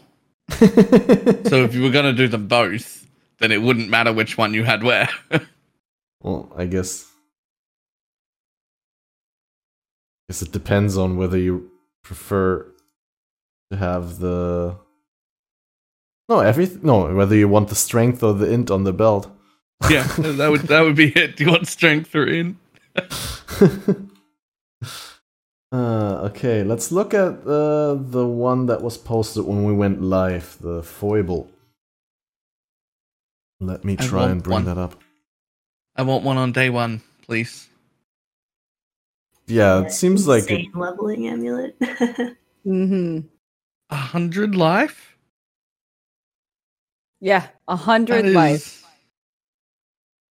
I mean, it's still going to be like an alch or less eventually. But like 100 life? Like, imagine if you get that, like at the end of Act 1, start Act 2, somewhere around level 16.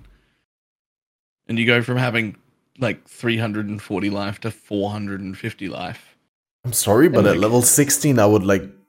That'd be insane. I would wildly prefer the regular one, because it like lets me drop my mana flask and lets me just... But you can just run clarity. Just level up clarity. What do you mean? Use clarity to level with, and then you drop it when you have enough mana on the tree. Yeah. At the start? Yeah, so you don't have to run a mana flask. I've almost always got clarity. Yeah, that usually every build. It just never gives me enough recovery to not use a mana flask, so I'll just prefer to use you just gotta level it. heralds and skitterbots. Yeah, I guess if you level it. Yeah, I mean, honestly, clarity has been for the longest time. Like, I kill Brutus, I get clarity. That's just how it works. And then until like level, I don't know, 35, 40, and then I can just drop clarity because I usually have enough points for mana sustain at that point. But just think about this. Corrupt it with move speed, sell it for an exalt. People will buy that to level with if you corrupt it with move speed. Every one of you that you get, corrupt it. You think? Wouldn't they want a Karui ward with move speed instead for leveling? Because more move speed? I just don't see why people would care about life while leveling. The life recovery is pretty massive, especially on when you're low life, good life recovery. For early lab running in general, maybe I don't go into lab while I'm at level. Maybe I go in 6-10 levels under because I have all this life regen and flat life that it's safer. That's what I would do personally. I would take that, I would get move speed on it, and I'd run through the axe. Really, that life recovery is actually massive to me, more so than just the flat life. I wonder what the max roll is. Like, it's a 21 here. Is it 25? Is it 24? Is it 30? Is it 28? Are we almost like tapped out at that point? What about your Herald of Agony and Righteous Fire Juggernauts that stack buttloads of life and life recovery and regen and life recovery rate becomes one of the best stats you can possibly get, to the point where the Watcher's Eyes are super expensive and Righteous Fire belt rolls are super expensive, and I wonder if the life recovery rate is actually the biggest stat on that than 100 flat life. 100 flat life being super nice for day one, but I wonder if the life recovery rate ends up making it usable for some of those slower, more tanky builds. It might not just be just for leveling. Yeah, it could go beyond that, potentially. And the quality, yeah. Oh, right. Okay, that's insane. I didn't think about the quality. Yeah. Noteworthy is also that this has a different implicit. It's still a power amulet, but it does not retain the mana regen implicit, but it gets life regen. Yeah, we don't get flat, we don't get the flat percent or whatever, you know what I mean, the percent increased. But, and also one thing that I know I always overlook, but it would be super nice to have, is that reduced attribute requirement. So there's always some attribute that I'm missing, like 15 of, or let's say, just a little tiny bit that I got to put in my build somewhere. This would be pretty nice, especially for leveling, to be like, oh, I don't have to worry about it. Oh, there's no point. I don't have to put this point into a 30 in the to respec it later because I'm wearing this for the whole leveling experience. I think it's going to become like one of the leveling necklaces. Karuri Ward, move on over. Replica foible. I'm still going to use a Karuri Ward. For the move speed? Yeah. Move speed is pretty strong leveling. Day one, nice. I'll take a replica at Xeria's foible, but I'm just going to have a Karuri Ward with the same anoint that I always have, which I can't remember the name of. Freedom of movement. Not? Is that the one? The one that gives you 10% chance to gain phasing on kill and gives move speed? You might not use that. Like, some people use also the other one. Who was this quick step? Fleetfoot is the one I put on. What? Oh, yeah. Cooldown, recovery, speed of movement skills, 5% base movement skill, and attack and cast speed. Wait, what was the name? Fleet-footed. Listen to you rich people putting anoints on your leveling gear. What is this? I mean, it's softcore. You put one anoint on one leveling amulet, and then you use it for every other build forever. I don't have time for that, Baylor. Anoints are so OP because they don't raise the level requirement. They come basically at no opportunity cost. It's just bonus stuff on top. So well, good. When you put it logically like that, it all makes sense, doesn't it? Yeah, that's the stuff that logic get going for itself. Yeah. Making sense. In what world? Now I'm just thinking about all my leveling uniques, and I'm like, that's a damn shame. That's a damn shame. Oh. Okay, quickly gonna do a blitz round. Let's go. What do you think about Malakai's Artifice? Like, the normal one does have some use scenarios, right? Local elemental equilibrium is kind of cool in builds because it's local to the gem that you socket in there. Do you see any use for a local Secrets of Suffering on the Malakai's Artifice? For reference, it's Secrets of Suffering is cannot ignite, chill, freeze, or shock, and critical strikes inflict scorch, brittle, and sapped. What are you going to use? What's going to critically hit in a one socket enough to make these worthwhile? I feel like it's just going to be a meh. Brand in a crit non-brand build? Maybe? Got any ideas, Hannah? Yeah, I don't think it's going to be used that much. Yeah. I do like those new elements, but the one link. Like, how strong can it be? Yeah, I'd have to do something like Discharge, or I don't know, like the rework Discharge is supposed to hit bigger again because they added a cooldown to it. So maybe that, but then why? No, like I can't think of any situation in a like crit build where it'd be like, hey, I'm in the middle of this boss fight. Let me inflict Scorch, Brittle, and Sap by just discharging all my power and endurance charges and frenzy charges, and then they're gone. Yeah, nah. Yeah, and just that it's one socket is, yeah. And then you got to give up. What are you giving up on your ring? Like a curse, life or energy shield, resistances, damage against shocked things. That's the bigger like part, really. Like what you have to give up that ring slot. Yeah. Malachite is still a net gain in resistance, but not a big one. It's you're definitely giving something up versus a regular ring. Yeah, I think the normal version is just straight up better. Local elemental equilibrium. Throw in your Herald of Purity and use a Ghastly Eye Jewel somewhere in a socket to get flat elemental damage for your minion attacks. And just have your Purity Sentinels apply EE for you all day. EE is also good.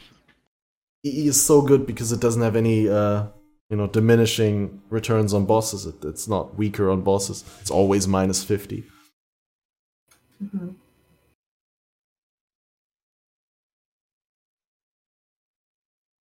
Alright, Tukohama's Fortress then. What does this one do? Oh, that's the one with cast additional brand instead of +1 max number of summoned totems. Yeah. Mm-hmm. I just don't feel like cast an additional brand is that strong. No, it's not comparable with +1 max number of totems, actually. If it was like additional brand attached to an enemy, that would be a little better. Last league, it was disgusting, but no one needs another brand now. They changed brands, and now I don't care. Honestly, brands are still good, though. They may have changed them, but they're still fun. They still felt fun. So interaction that mattered before that doesn't exist now, or it does, but in a much, much less capacity, is that when you brand recall, you activate all of your brands. Mm-hmm. Now, those act as if they're attached to an enemy. Mm. Now, Holy Conquest, I think, was the one. I can't remember the name, that did 5% more damage per brand attached. So, last league, if you had 12 brands, and you were a Hierophant that was brand loyalty was the name of it, and you had 4 brand loyalties that were 5% per, every time you recalled, you'd be doing, so each one of them would be a 40%, each brand loyalty would be 40% more damage. And you could have 4 of them, so you're doing 160% more damage. Yeah, and but that's just over. Recall was on such a small cooldown once you made it like, level 9 with enhance and corruptions and empowers and everything like that, that you no longer even took the attach multiple brands to people thing, because you would just run around with recall and they would all act as if they were attached all the time. And that was great, but it just doesn't work like that anymore, and you can't keep up 12 brands anymore, and like none of that works. So I just don't know if an additional brand matters anymore, because you can't keep them up.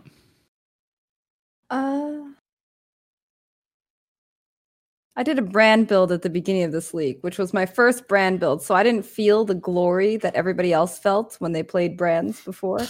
I actually had similar experience. I started with a brand build this league, and it was my first brand build. Which one did you do? Penance brand. Ooh, I wanted to do that. I never did. How did it turn out for you? It was a lot of fun. I liked the way it worked. It kind of reminded me of Stormcall, almost with a little bit of delay on the explosion. I'm sure it wasn't as strong as brand builds last league in general, in their full glory. Penance brand has been really interesting. That's actually one of the few, like that brand has been deep delving in everything. It's really interesting. But honestly, I feel like Holy Conquest now is still fine. And brand still felt like they still feel really, really good. You actually got me thinking earlier about the difference in quality, because I played a Stormbrand build that does most of its damage as colds with 2 Call of the Brotherhoods, and I'm like, oh, well, isn't that just intriguing? Isn't that just interesting now? Yep. That's actually got me thinking a lot about my brand build again. Although in this case, like that shield would mean nothing to me because it uses a Prism Guardian. Instead, it's a low life build. So it's nice to have blood magic and all, but this shield. Well, it's not local blood magic though. It's like global blood magic. So it's really it's nice, but it's very, very niche. Like, you get a nice amount of life. You get that additional brand, which is like, you don't really care about it, but the crit chance per brand actually sums up to quite a nice sum. If you get like 5 brands, it's 100% increased crit chance. That's not bad. 40% increased brand damage is like a helmet enchant worth of damage increases. But blood magic and mortal conviction, having to build around that, not getting to reserve anything without sacrificing life. Yeah. I didn't even think of the blood magic. Ugh. Yeah, the blood magic really makes it like not really the greatest.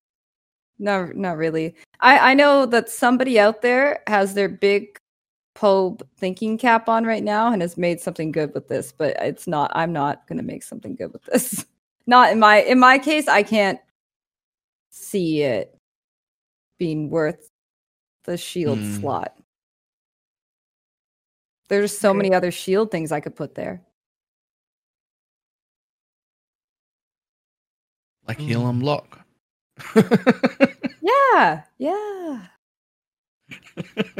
Yeah, exactly. And then we got, I think, we got one more, and then we're through with the replica uniques. I think, at least with the ones that have been teased. We didn't look at the ones on the official announcement page, but I guess we don't have to because everyone has seen them by now. Thought about them.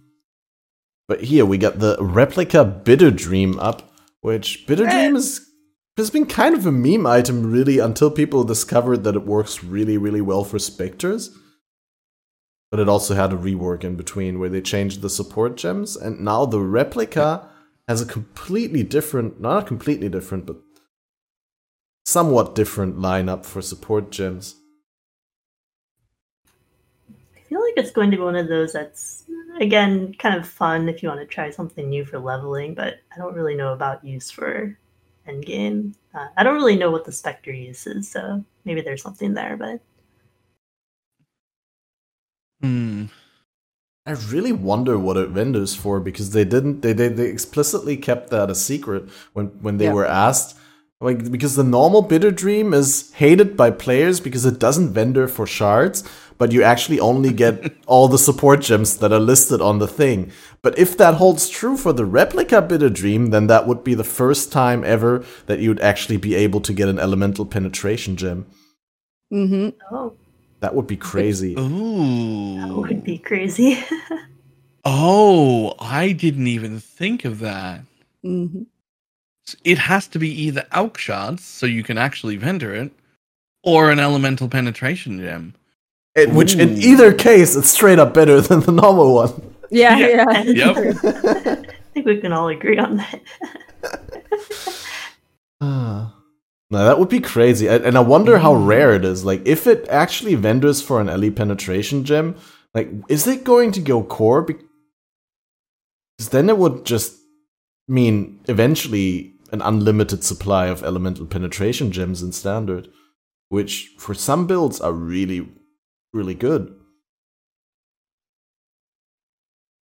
I mean, if you're doing elemental, you're gonna want to penetrate, and it's probably going to be pretty big for your build. I don't know what elemental skills don't want, because right now, what do we use? Frost Bomb and then Wave of Conviction to get like exposure as our way to give us some sort of... Yeah, there's single penetration gems, but there's like for mixed elemental builds, that's always been one downside, that they don't get a penetration gem because they can't use like fire, cold, and lightning pen at the same time.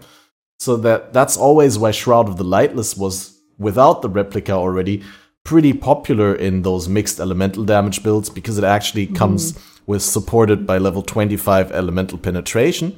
But now if you're using, if you actually can get an elemental penetration as a gem, then you can actually use the replica Shroud of the Lightless. What if it works? Shouldn't it stack? Couldn't I use Cold Pen, Ellie Pen? Yes, I mean they're different gems. Yeah, totally. Yeah, you should be. That's crazy. That would be very OP. Do you have if we get the gems for like how much elemental pen actually does? I don't think we got anything.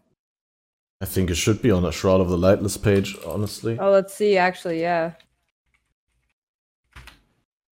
Wait, doesn't Shroud tell us? Oh, it used to be level 20 also. Elemental penetration support.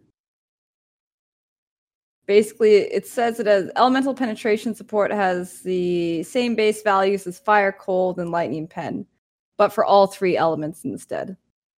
Actually, there's already stuff on the wiki. Supported skills penetrate 37% of elemental resistances.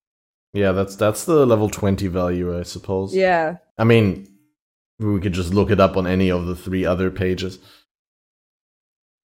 That could potentially just be like a straight up upgrade from the single penetration gems we have if we can really get a hold of the gem. The question is it better than another more multiplier? Like for outside of bosses, it's probably just worse. But then bosses is where you really care about having enough damage. Yeah. So might be worth. That's crazy. You think about that with Reeve, with the new Reeve. Yeah, we're getting all this stuff that's converted to random element, and with an elemental penetration gem, could be a lot easier to build that. Yeah, that could be a bunch of added damage without having to worry about, because like a lot of the elemental switches that right now, or not even a lot of, I'm mainly thinking about Wild Strike and how people just try to push it towards one element and cut off the other 2. Even Wild Strike is more interesting now. Poor Wild Strike. That's super interesting, though. I didn't even notice that was just basically they announced that they're also buffing the Shroud of the Lightless base version because according to the wiki, it says it has level 20. When did they bring it up to level 25? That honestly, I think that's also an indication for possibly elemental penetration becoming available as a gem to give it an edge over the pure gem. I didn't realize it was level 25. Yeah, it does clearly say 25 on the post with the replica shroud. Huh. Hidden teaser. They didn't highlight that and it slipped past me. Huh. Crazy stuff.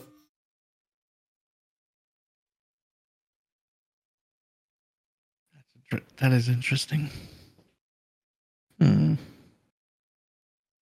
You guys, I said we weren't gonna look at the announcement page, but quickly, the alternate, the replica of the flask, of the Zealot's Oath flask that gives you Eldritch battery during flask effect. At first I dismissed that as complete garbage. I was like, why would you want Eldritch battery only situationally while the flask is up? That makes no sense. But actually, it also gives life recovery from flask, also applies to energy shield during flask effect. Which is like super crazy because basically you get your life flask doubles up as an energy shield flask while you have Eldritch battery from the flask, or while you have the flask up. You have both Eldritch battery and you get like whatever. If you use a divine seething flask, you get like 1,000 energy shield just from using the flask. Is that going to be worth taking up a flask slot though? Good question. You also get damage in consecrated ground.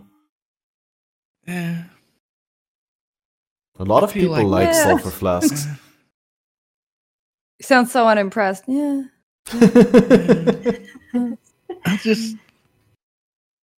I hope it's worth at least half an elk.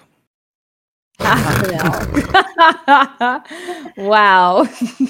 When I vendor it, I would like 11 elk shards, please. Actually, speaking, maybe not the Sorrow the Divine, but those the boots, the lionized paws. Those are some interesting effing boots. Those are some. I like those. I don't know what I'm gonna do with them, but I like them. I was thinking while you're leveling, it's kind of nice to trigger Toxic Rain when you make it have 100% poison chance for getting easier stacks on the Herald of Agony. You're leveling with that kind of stuff. Yeah. Good move speed.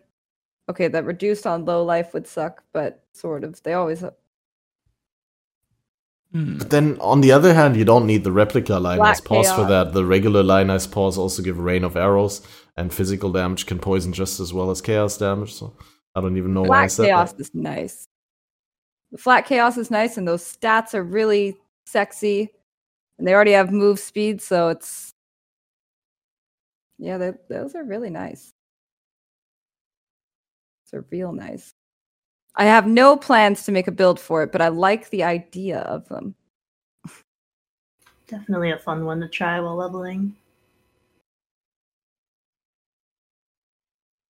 You don't think they could be like an endgame something? You don't think that those could ever stick around for level 5 Toxic Rain? Well, that would just be like an added bonus. Like a curse on hit or something like that. Yeah, I guess. Yeah. Right. I think they could think about it. Yeah, you're right. Like you could actually triple curse on hit as a Toxic Rain occultist with that, or anything, as long as you're anything attack with a bow. The options are limited, right? Because the active's built in, so you can just curse on hit and 3 curses. Yeah.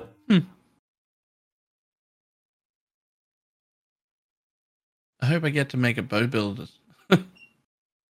Yeah, that's a really dope replica unique. They've made some very interesting replicas that I'm not sure what I'm going to use for them, but somebody has a plan. Somebody sees it. I can't wait for the first. Hannah, you wanted to say something? I like what they're doing with the replica uniques. How it might not be for everyone, but someone's going to come up with something really interesting and really niche to give it a use. Yeah. Yeah, in a way, I think the ones that are not obviously OP or obviously good are more interesting because someone may figure out a use for them.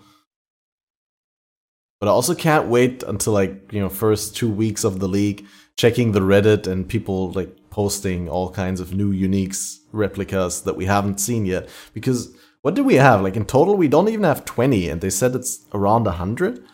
It's crazy. Yeah, there's a lot.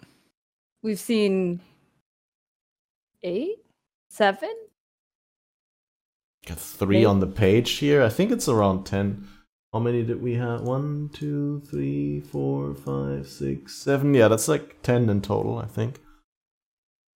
And my favorite thing with the new stuff that comes out like this is when they announce something, and then I openly tell everyone it's garbage and it's worth an elk shard, and then somebody with a 5-head brain goes, "Yep, no, you're an idiot. This is actually super powerful," and then suddenly it's really expensive. Oh, but you already vendored it for elks. Remember when you said it was garbage and you vendored it on day 1? Because you said no one would like it? Well, it's worth 22 exalts now. Suck it. And I have to be like, oh, man. That might have happened before.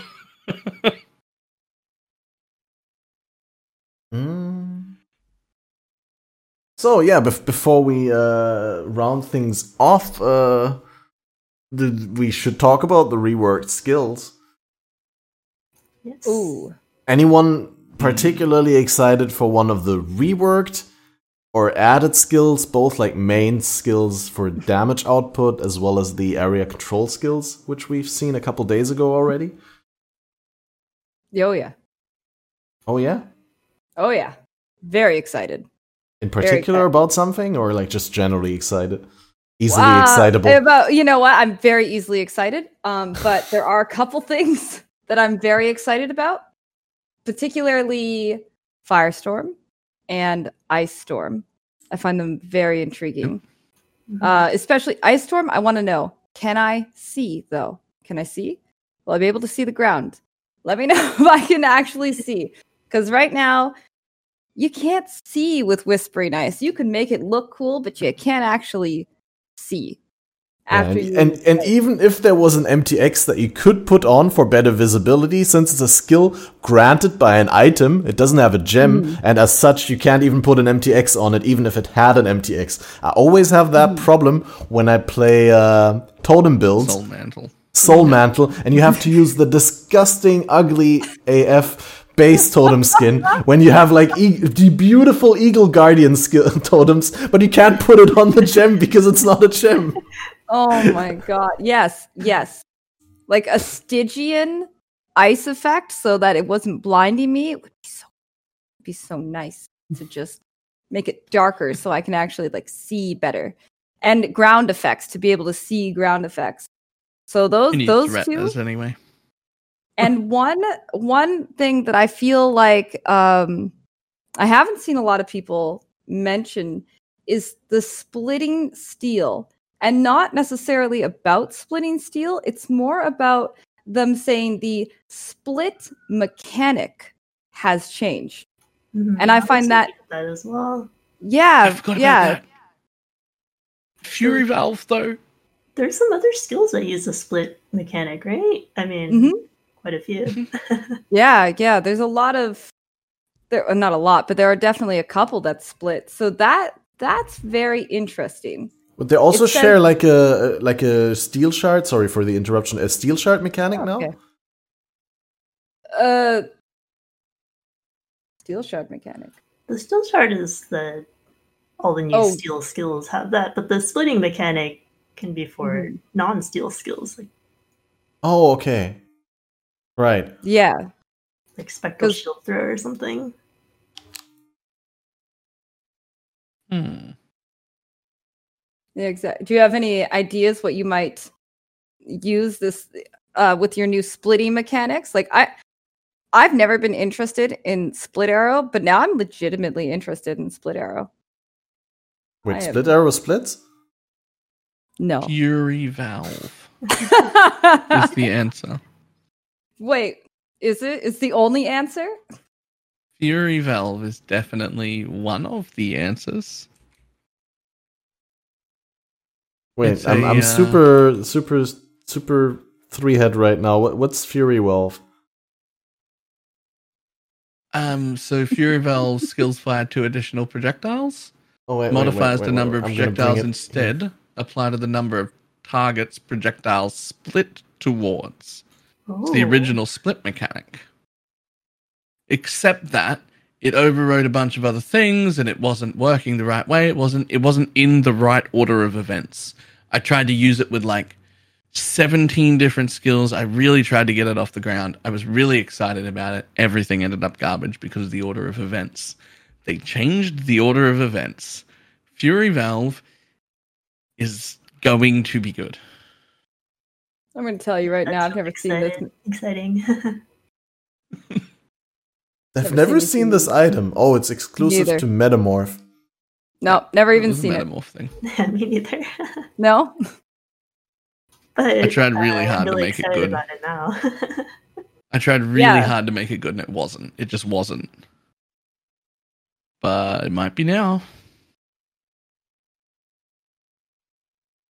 Intriguing. Yeah, honestly, there's so many uniques in this game that could have been in the game from like launch, and I just never seen it before. This is going to be one of those uniques. This is the kind I'll have to grind out Metamorphs to do it if I want to find it, which is fun. I love Metamorphs. I had that experience this league with Blightwell, which is a unique clutching talisman that apparently is in the game since Talisman. And I haven't seen it until this league. I got it for the first time. And it's super cool because it has like slower start of ES recharge, but then like a huge amount of increased recharge rate.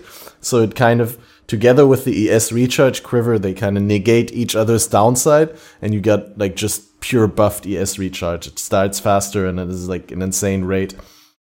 And yeah, honestly, this has been in the game since 2.1, and I got my first one in 3.11. and I probably wouldn't have even known that it's good and that I shouldn't vendor it. Well, I guess I would, but I already knew when I saw it because Tarky mentioned it in a video. Yeah. Yeah, it's crazy the amount of uniques this game has and like how you can miss specific unique for ages. I mean, I've never gotten a void battery. Me neither. Damn. Yeah. Most people I tell that to were like, oh, I already found 2 or something like that. Some people didn't have a Shavs, but they had void batteries. I've actually found 2 Shaz, mirror, columns, no You void found batteries. a mirror! Oh my god. You found a mirror and no void battery? Damn. Nice. I want that is my experience. I want to find a mirror and no Pretty void early, battery. to be fair. Oh, I mean, wow. early being like 4,000 hours in, but You still have it? yep, it's sitting in Soul Self-Found Standard. Ooh. Yep. That's it. Mine's- has to. Mine's just sitting in hardcore standard forever. Because I found exactly one, and I'm never letting it go. It's mine now forever. I've played for 8 billion hours and I've never found one.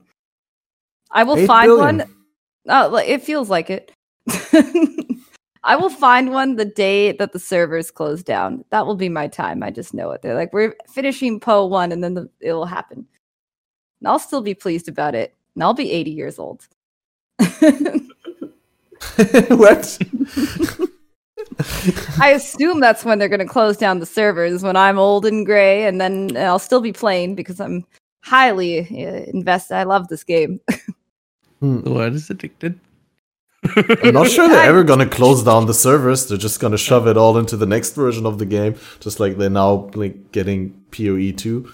Basically, We'll just be playing PoE 5 at that point. PoE. Yeah. yeah, and Balor will still have his mirror in permanent hardcore. Yep, it stays there forever. Oh man. On the bright side, by the time PoE 5 rolls around, it'll be way easier to dye my hair purple because it'll be all grey. So you don't need to bleach it before. Yeah, it's gonna be way easier to shave my head because my hair is gonna be all gone. Yep. Well, is there any noteworthy mentions still? Like, I personally think that Firewall looks great. In general, the area control skills look really interesting because they require a little bit of investment for uptime, and they probably, I mean, I'm not sure. For all we know, they might not change anything, but just replace existing skills in trigger setups. But maybe they're gonna change the way how boss fights are being played and how builds are being built. Wow. I'm excited to use like Frost Shield during boss fights, or I kind of just like Frost Shield in general. It reminds me of that like discipline force field aura effect. I like that whole feeling of having the force field around you. And excited to use that, hoping it could be good defense like during boss fights, maybe tanky bosses. Would you rather make the area bigger with Ink AoE, or would you make it smaller with Conk Effect? Because I think there's a benefit to both. Like with bigger, there's more area for you to position within the shield. And then with less area, it's more likely that enemies are outside of the shield. I don't know how many links I'm going to have available for it in my build, so most likely it's just going to be the area. Yeah. Just Second Wind, probably. Yeah, just Second Wind.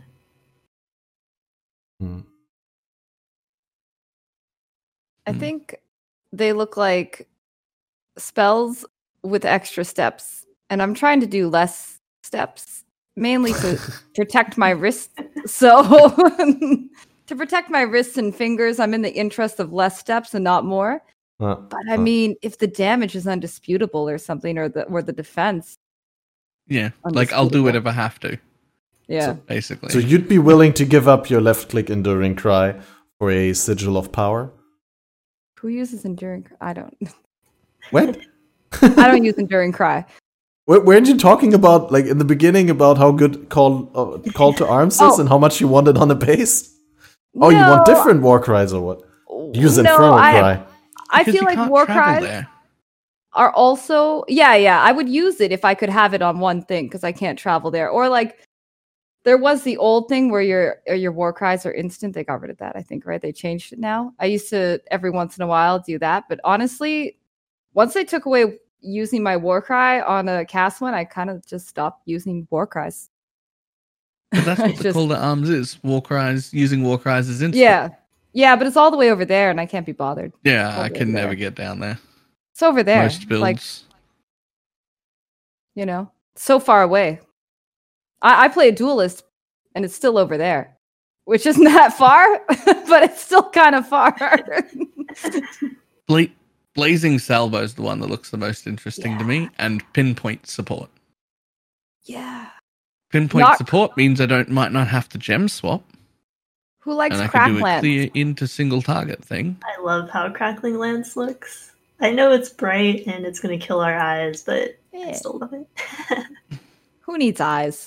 Just wear sunglasses at the screen. And I like this new thing they're doing where we're going to have to do less gem swap for bosses. That sounds really nice. Yeah. I mean, honestly, if you were delving at all this league, then you already have no eyes left because of the flare issue with Bloom. Oh, yeah. Yep.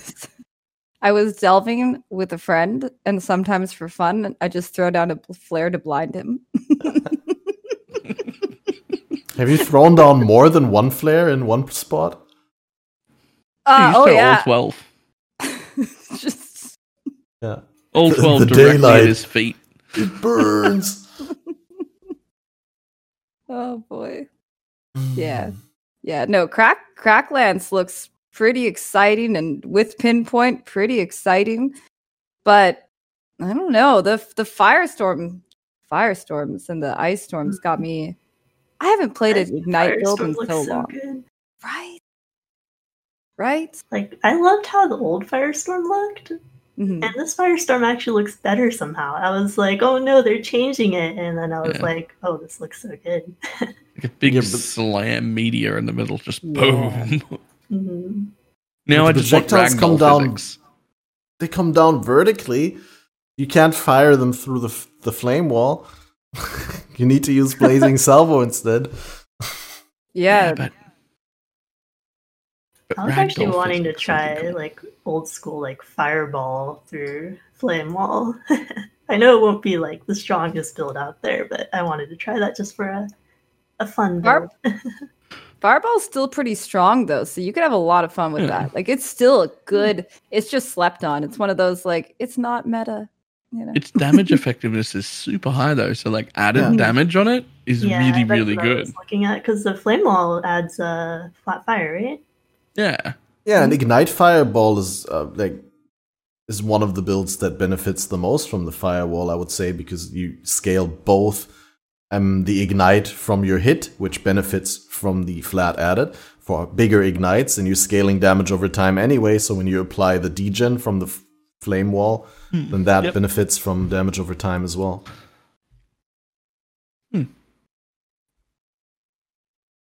I think that might be really good. I mean, Fireball Ignite was already a pretty good build before, like you guys pointed out, and like I think most people used it as a stepping stone into Divine Ire Ignite, I think. But then for that, you need to be level 80 because of Stormfire, and you need to have a Stormfire. What do you think about Glacial Cascades rework? I feel like it was out of nowhere. It kind of was. I also thought that Glacial Cascade looked better before, but that's just a personal opinion, like visual effects. Mm-hmm.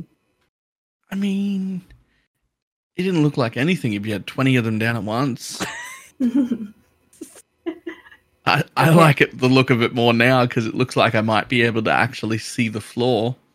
Who needs to see the floor?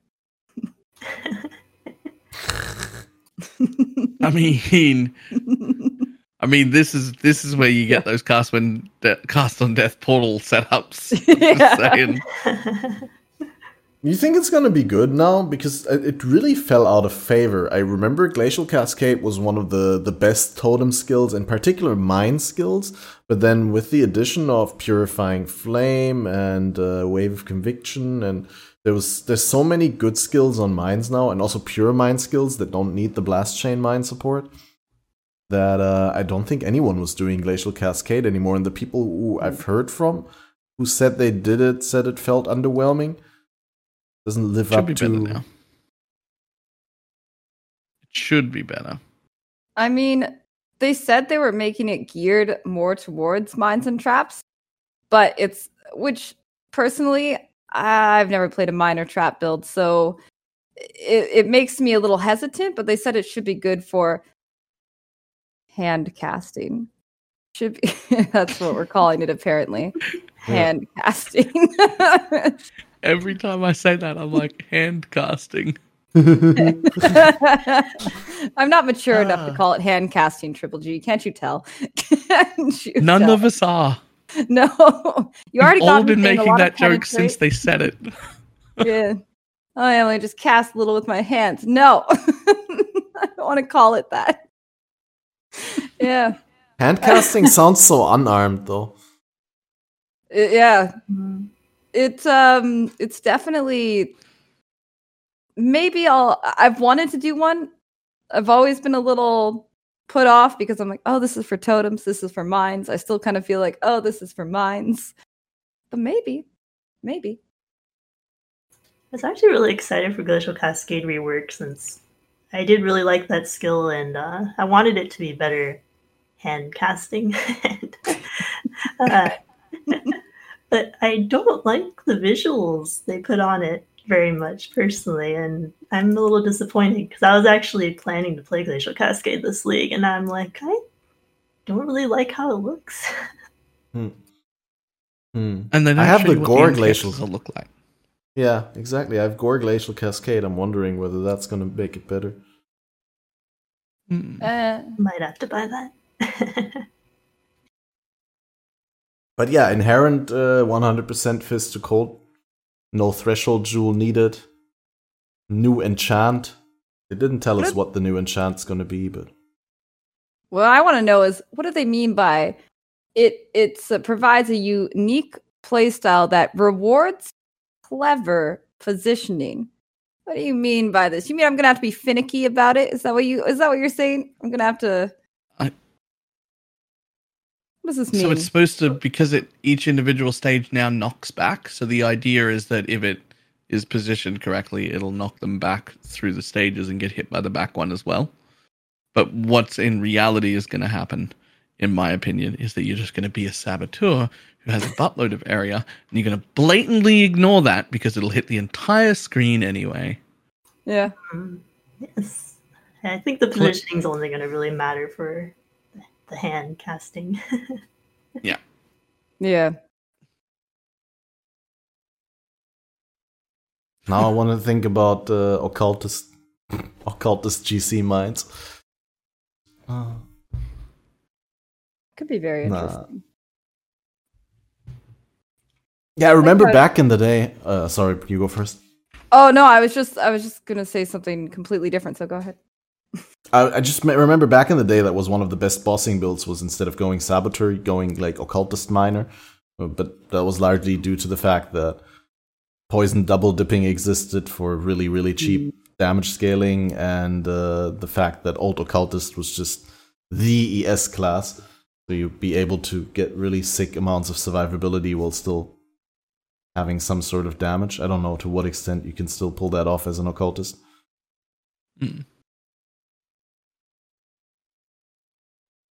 was gonna say, I like how none of us mentioned any of the steel skills. I literally couldn't care less. What they're doing. I've never used the steel skills before, and I kind of like the idea of it having its own mechanic of gaining shards and then consuming them. And I think that's super cool. I've always liked the skills that kind of have their rhythm of, get the shards and then use the shards, kind of keep the rhythm going.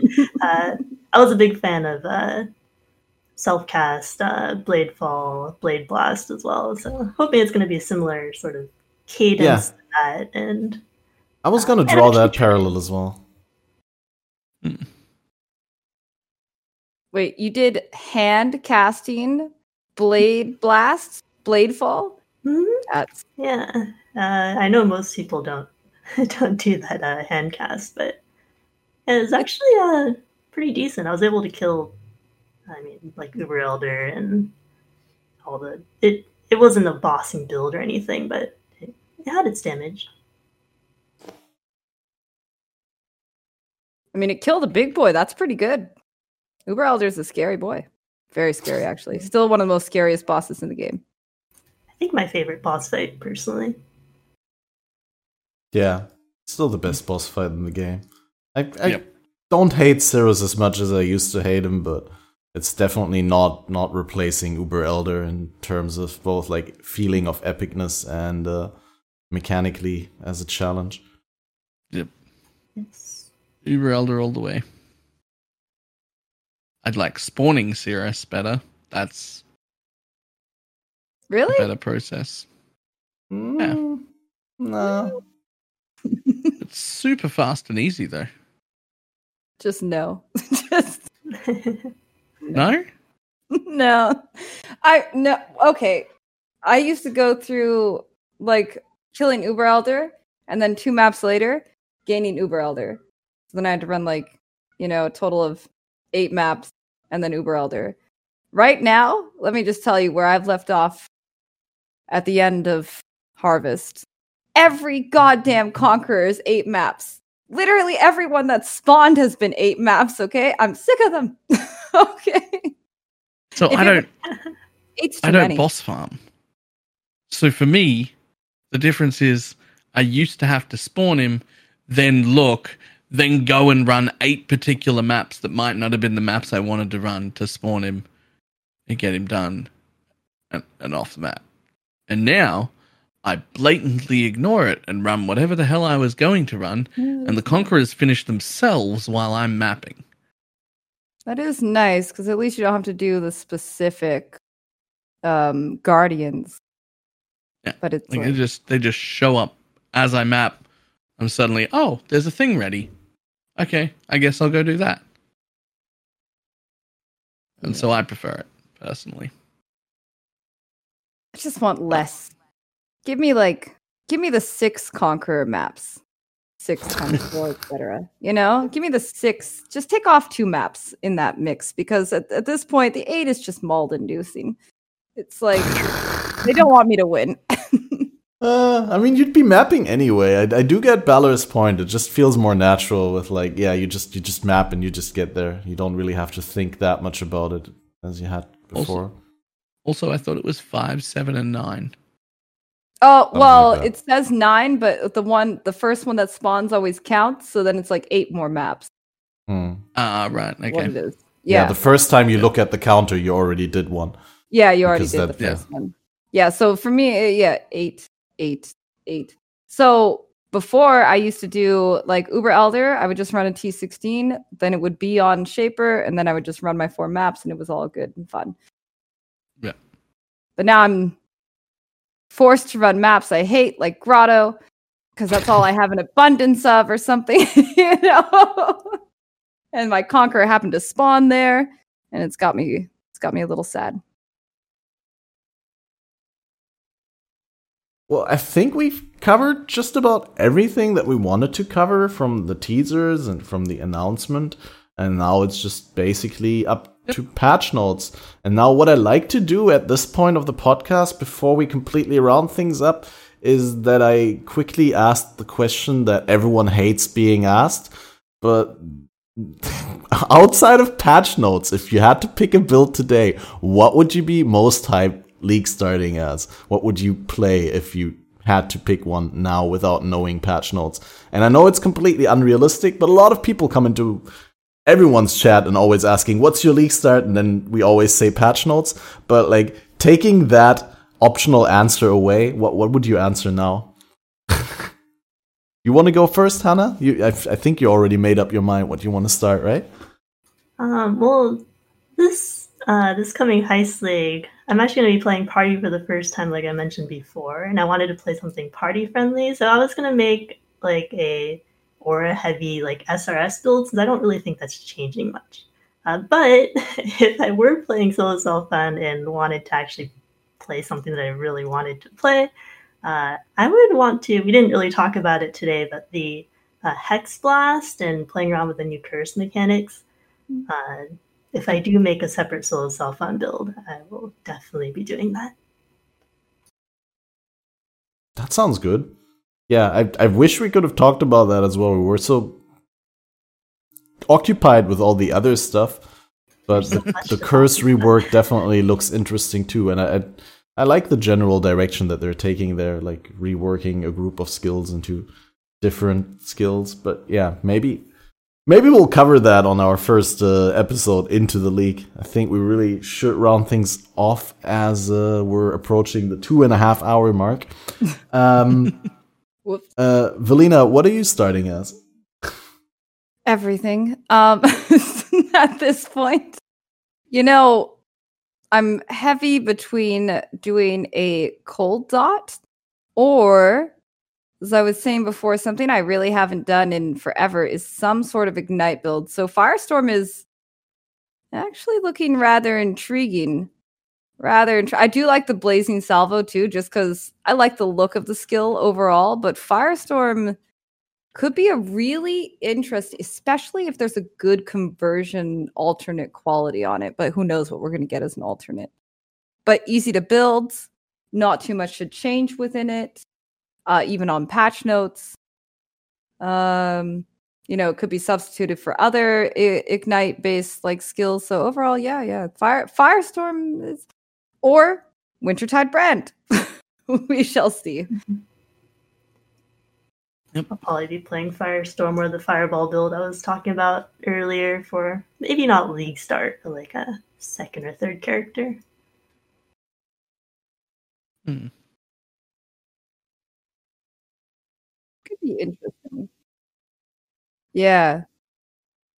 No, you're good. I'd have two different mute buttons, one for the Discord, one for the OBS. It's super awkward, but I was muted. So yeah, I really like Wintertide Brand. I'm personally probably going the same as Balor, I suppose, or similar cold dot spell slinger, because it's just it's been my go-to in the Gauntlet race, and I'm just itching to try it out in a regular league because it's going to be super strong and it's going to carry me through the leveling. Very strong.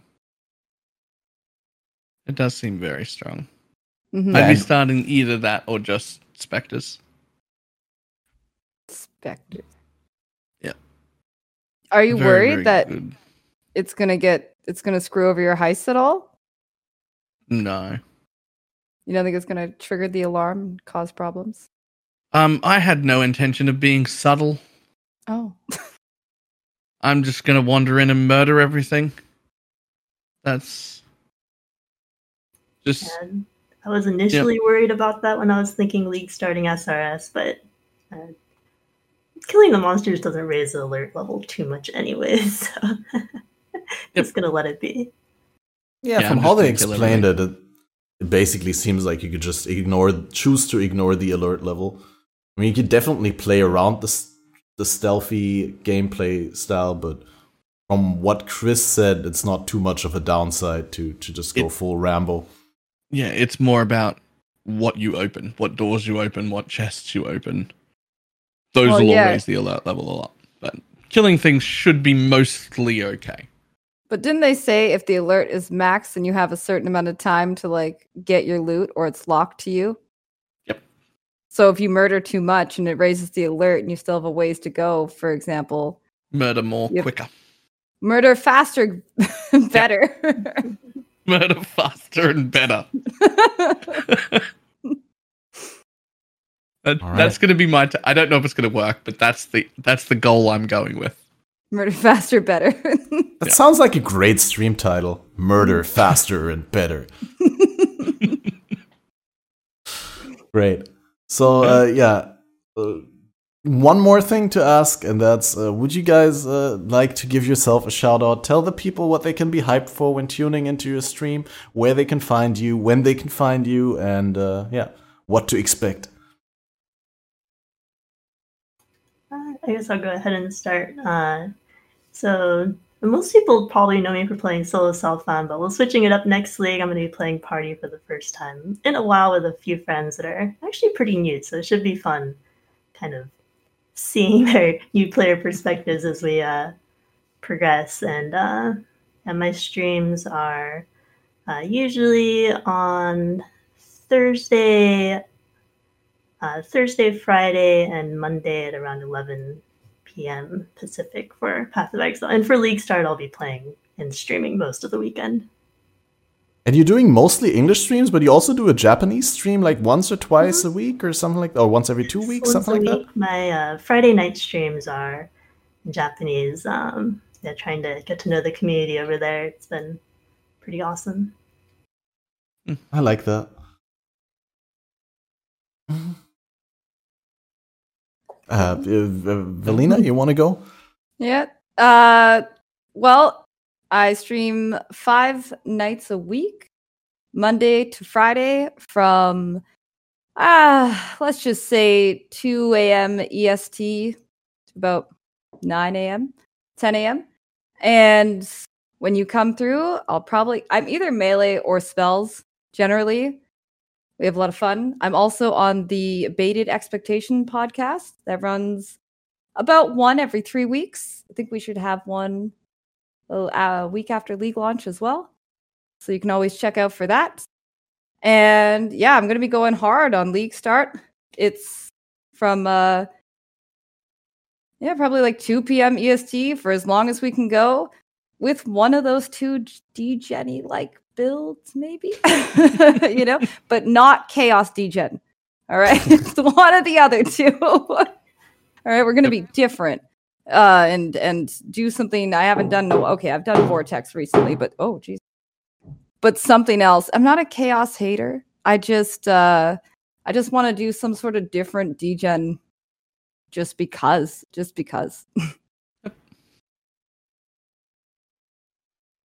Awesome. Well, I'm for the people who are not fast enough to write all that information down and stuff. Obviously, this will be in the podcast description. If you missed the beginning of the podcast and you want to listen to the entire thing, it will be uploaded in full to Balormage's YouTube, which is, I think, youtube.com/Balormage.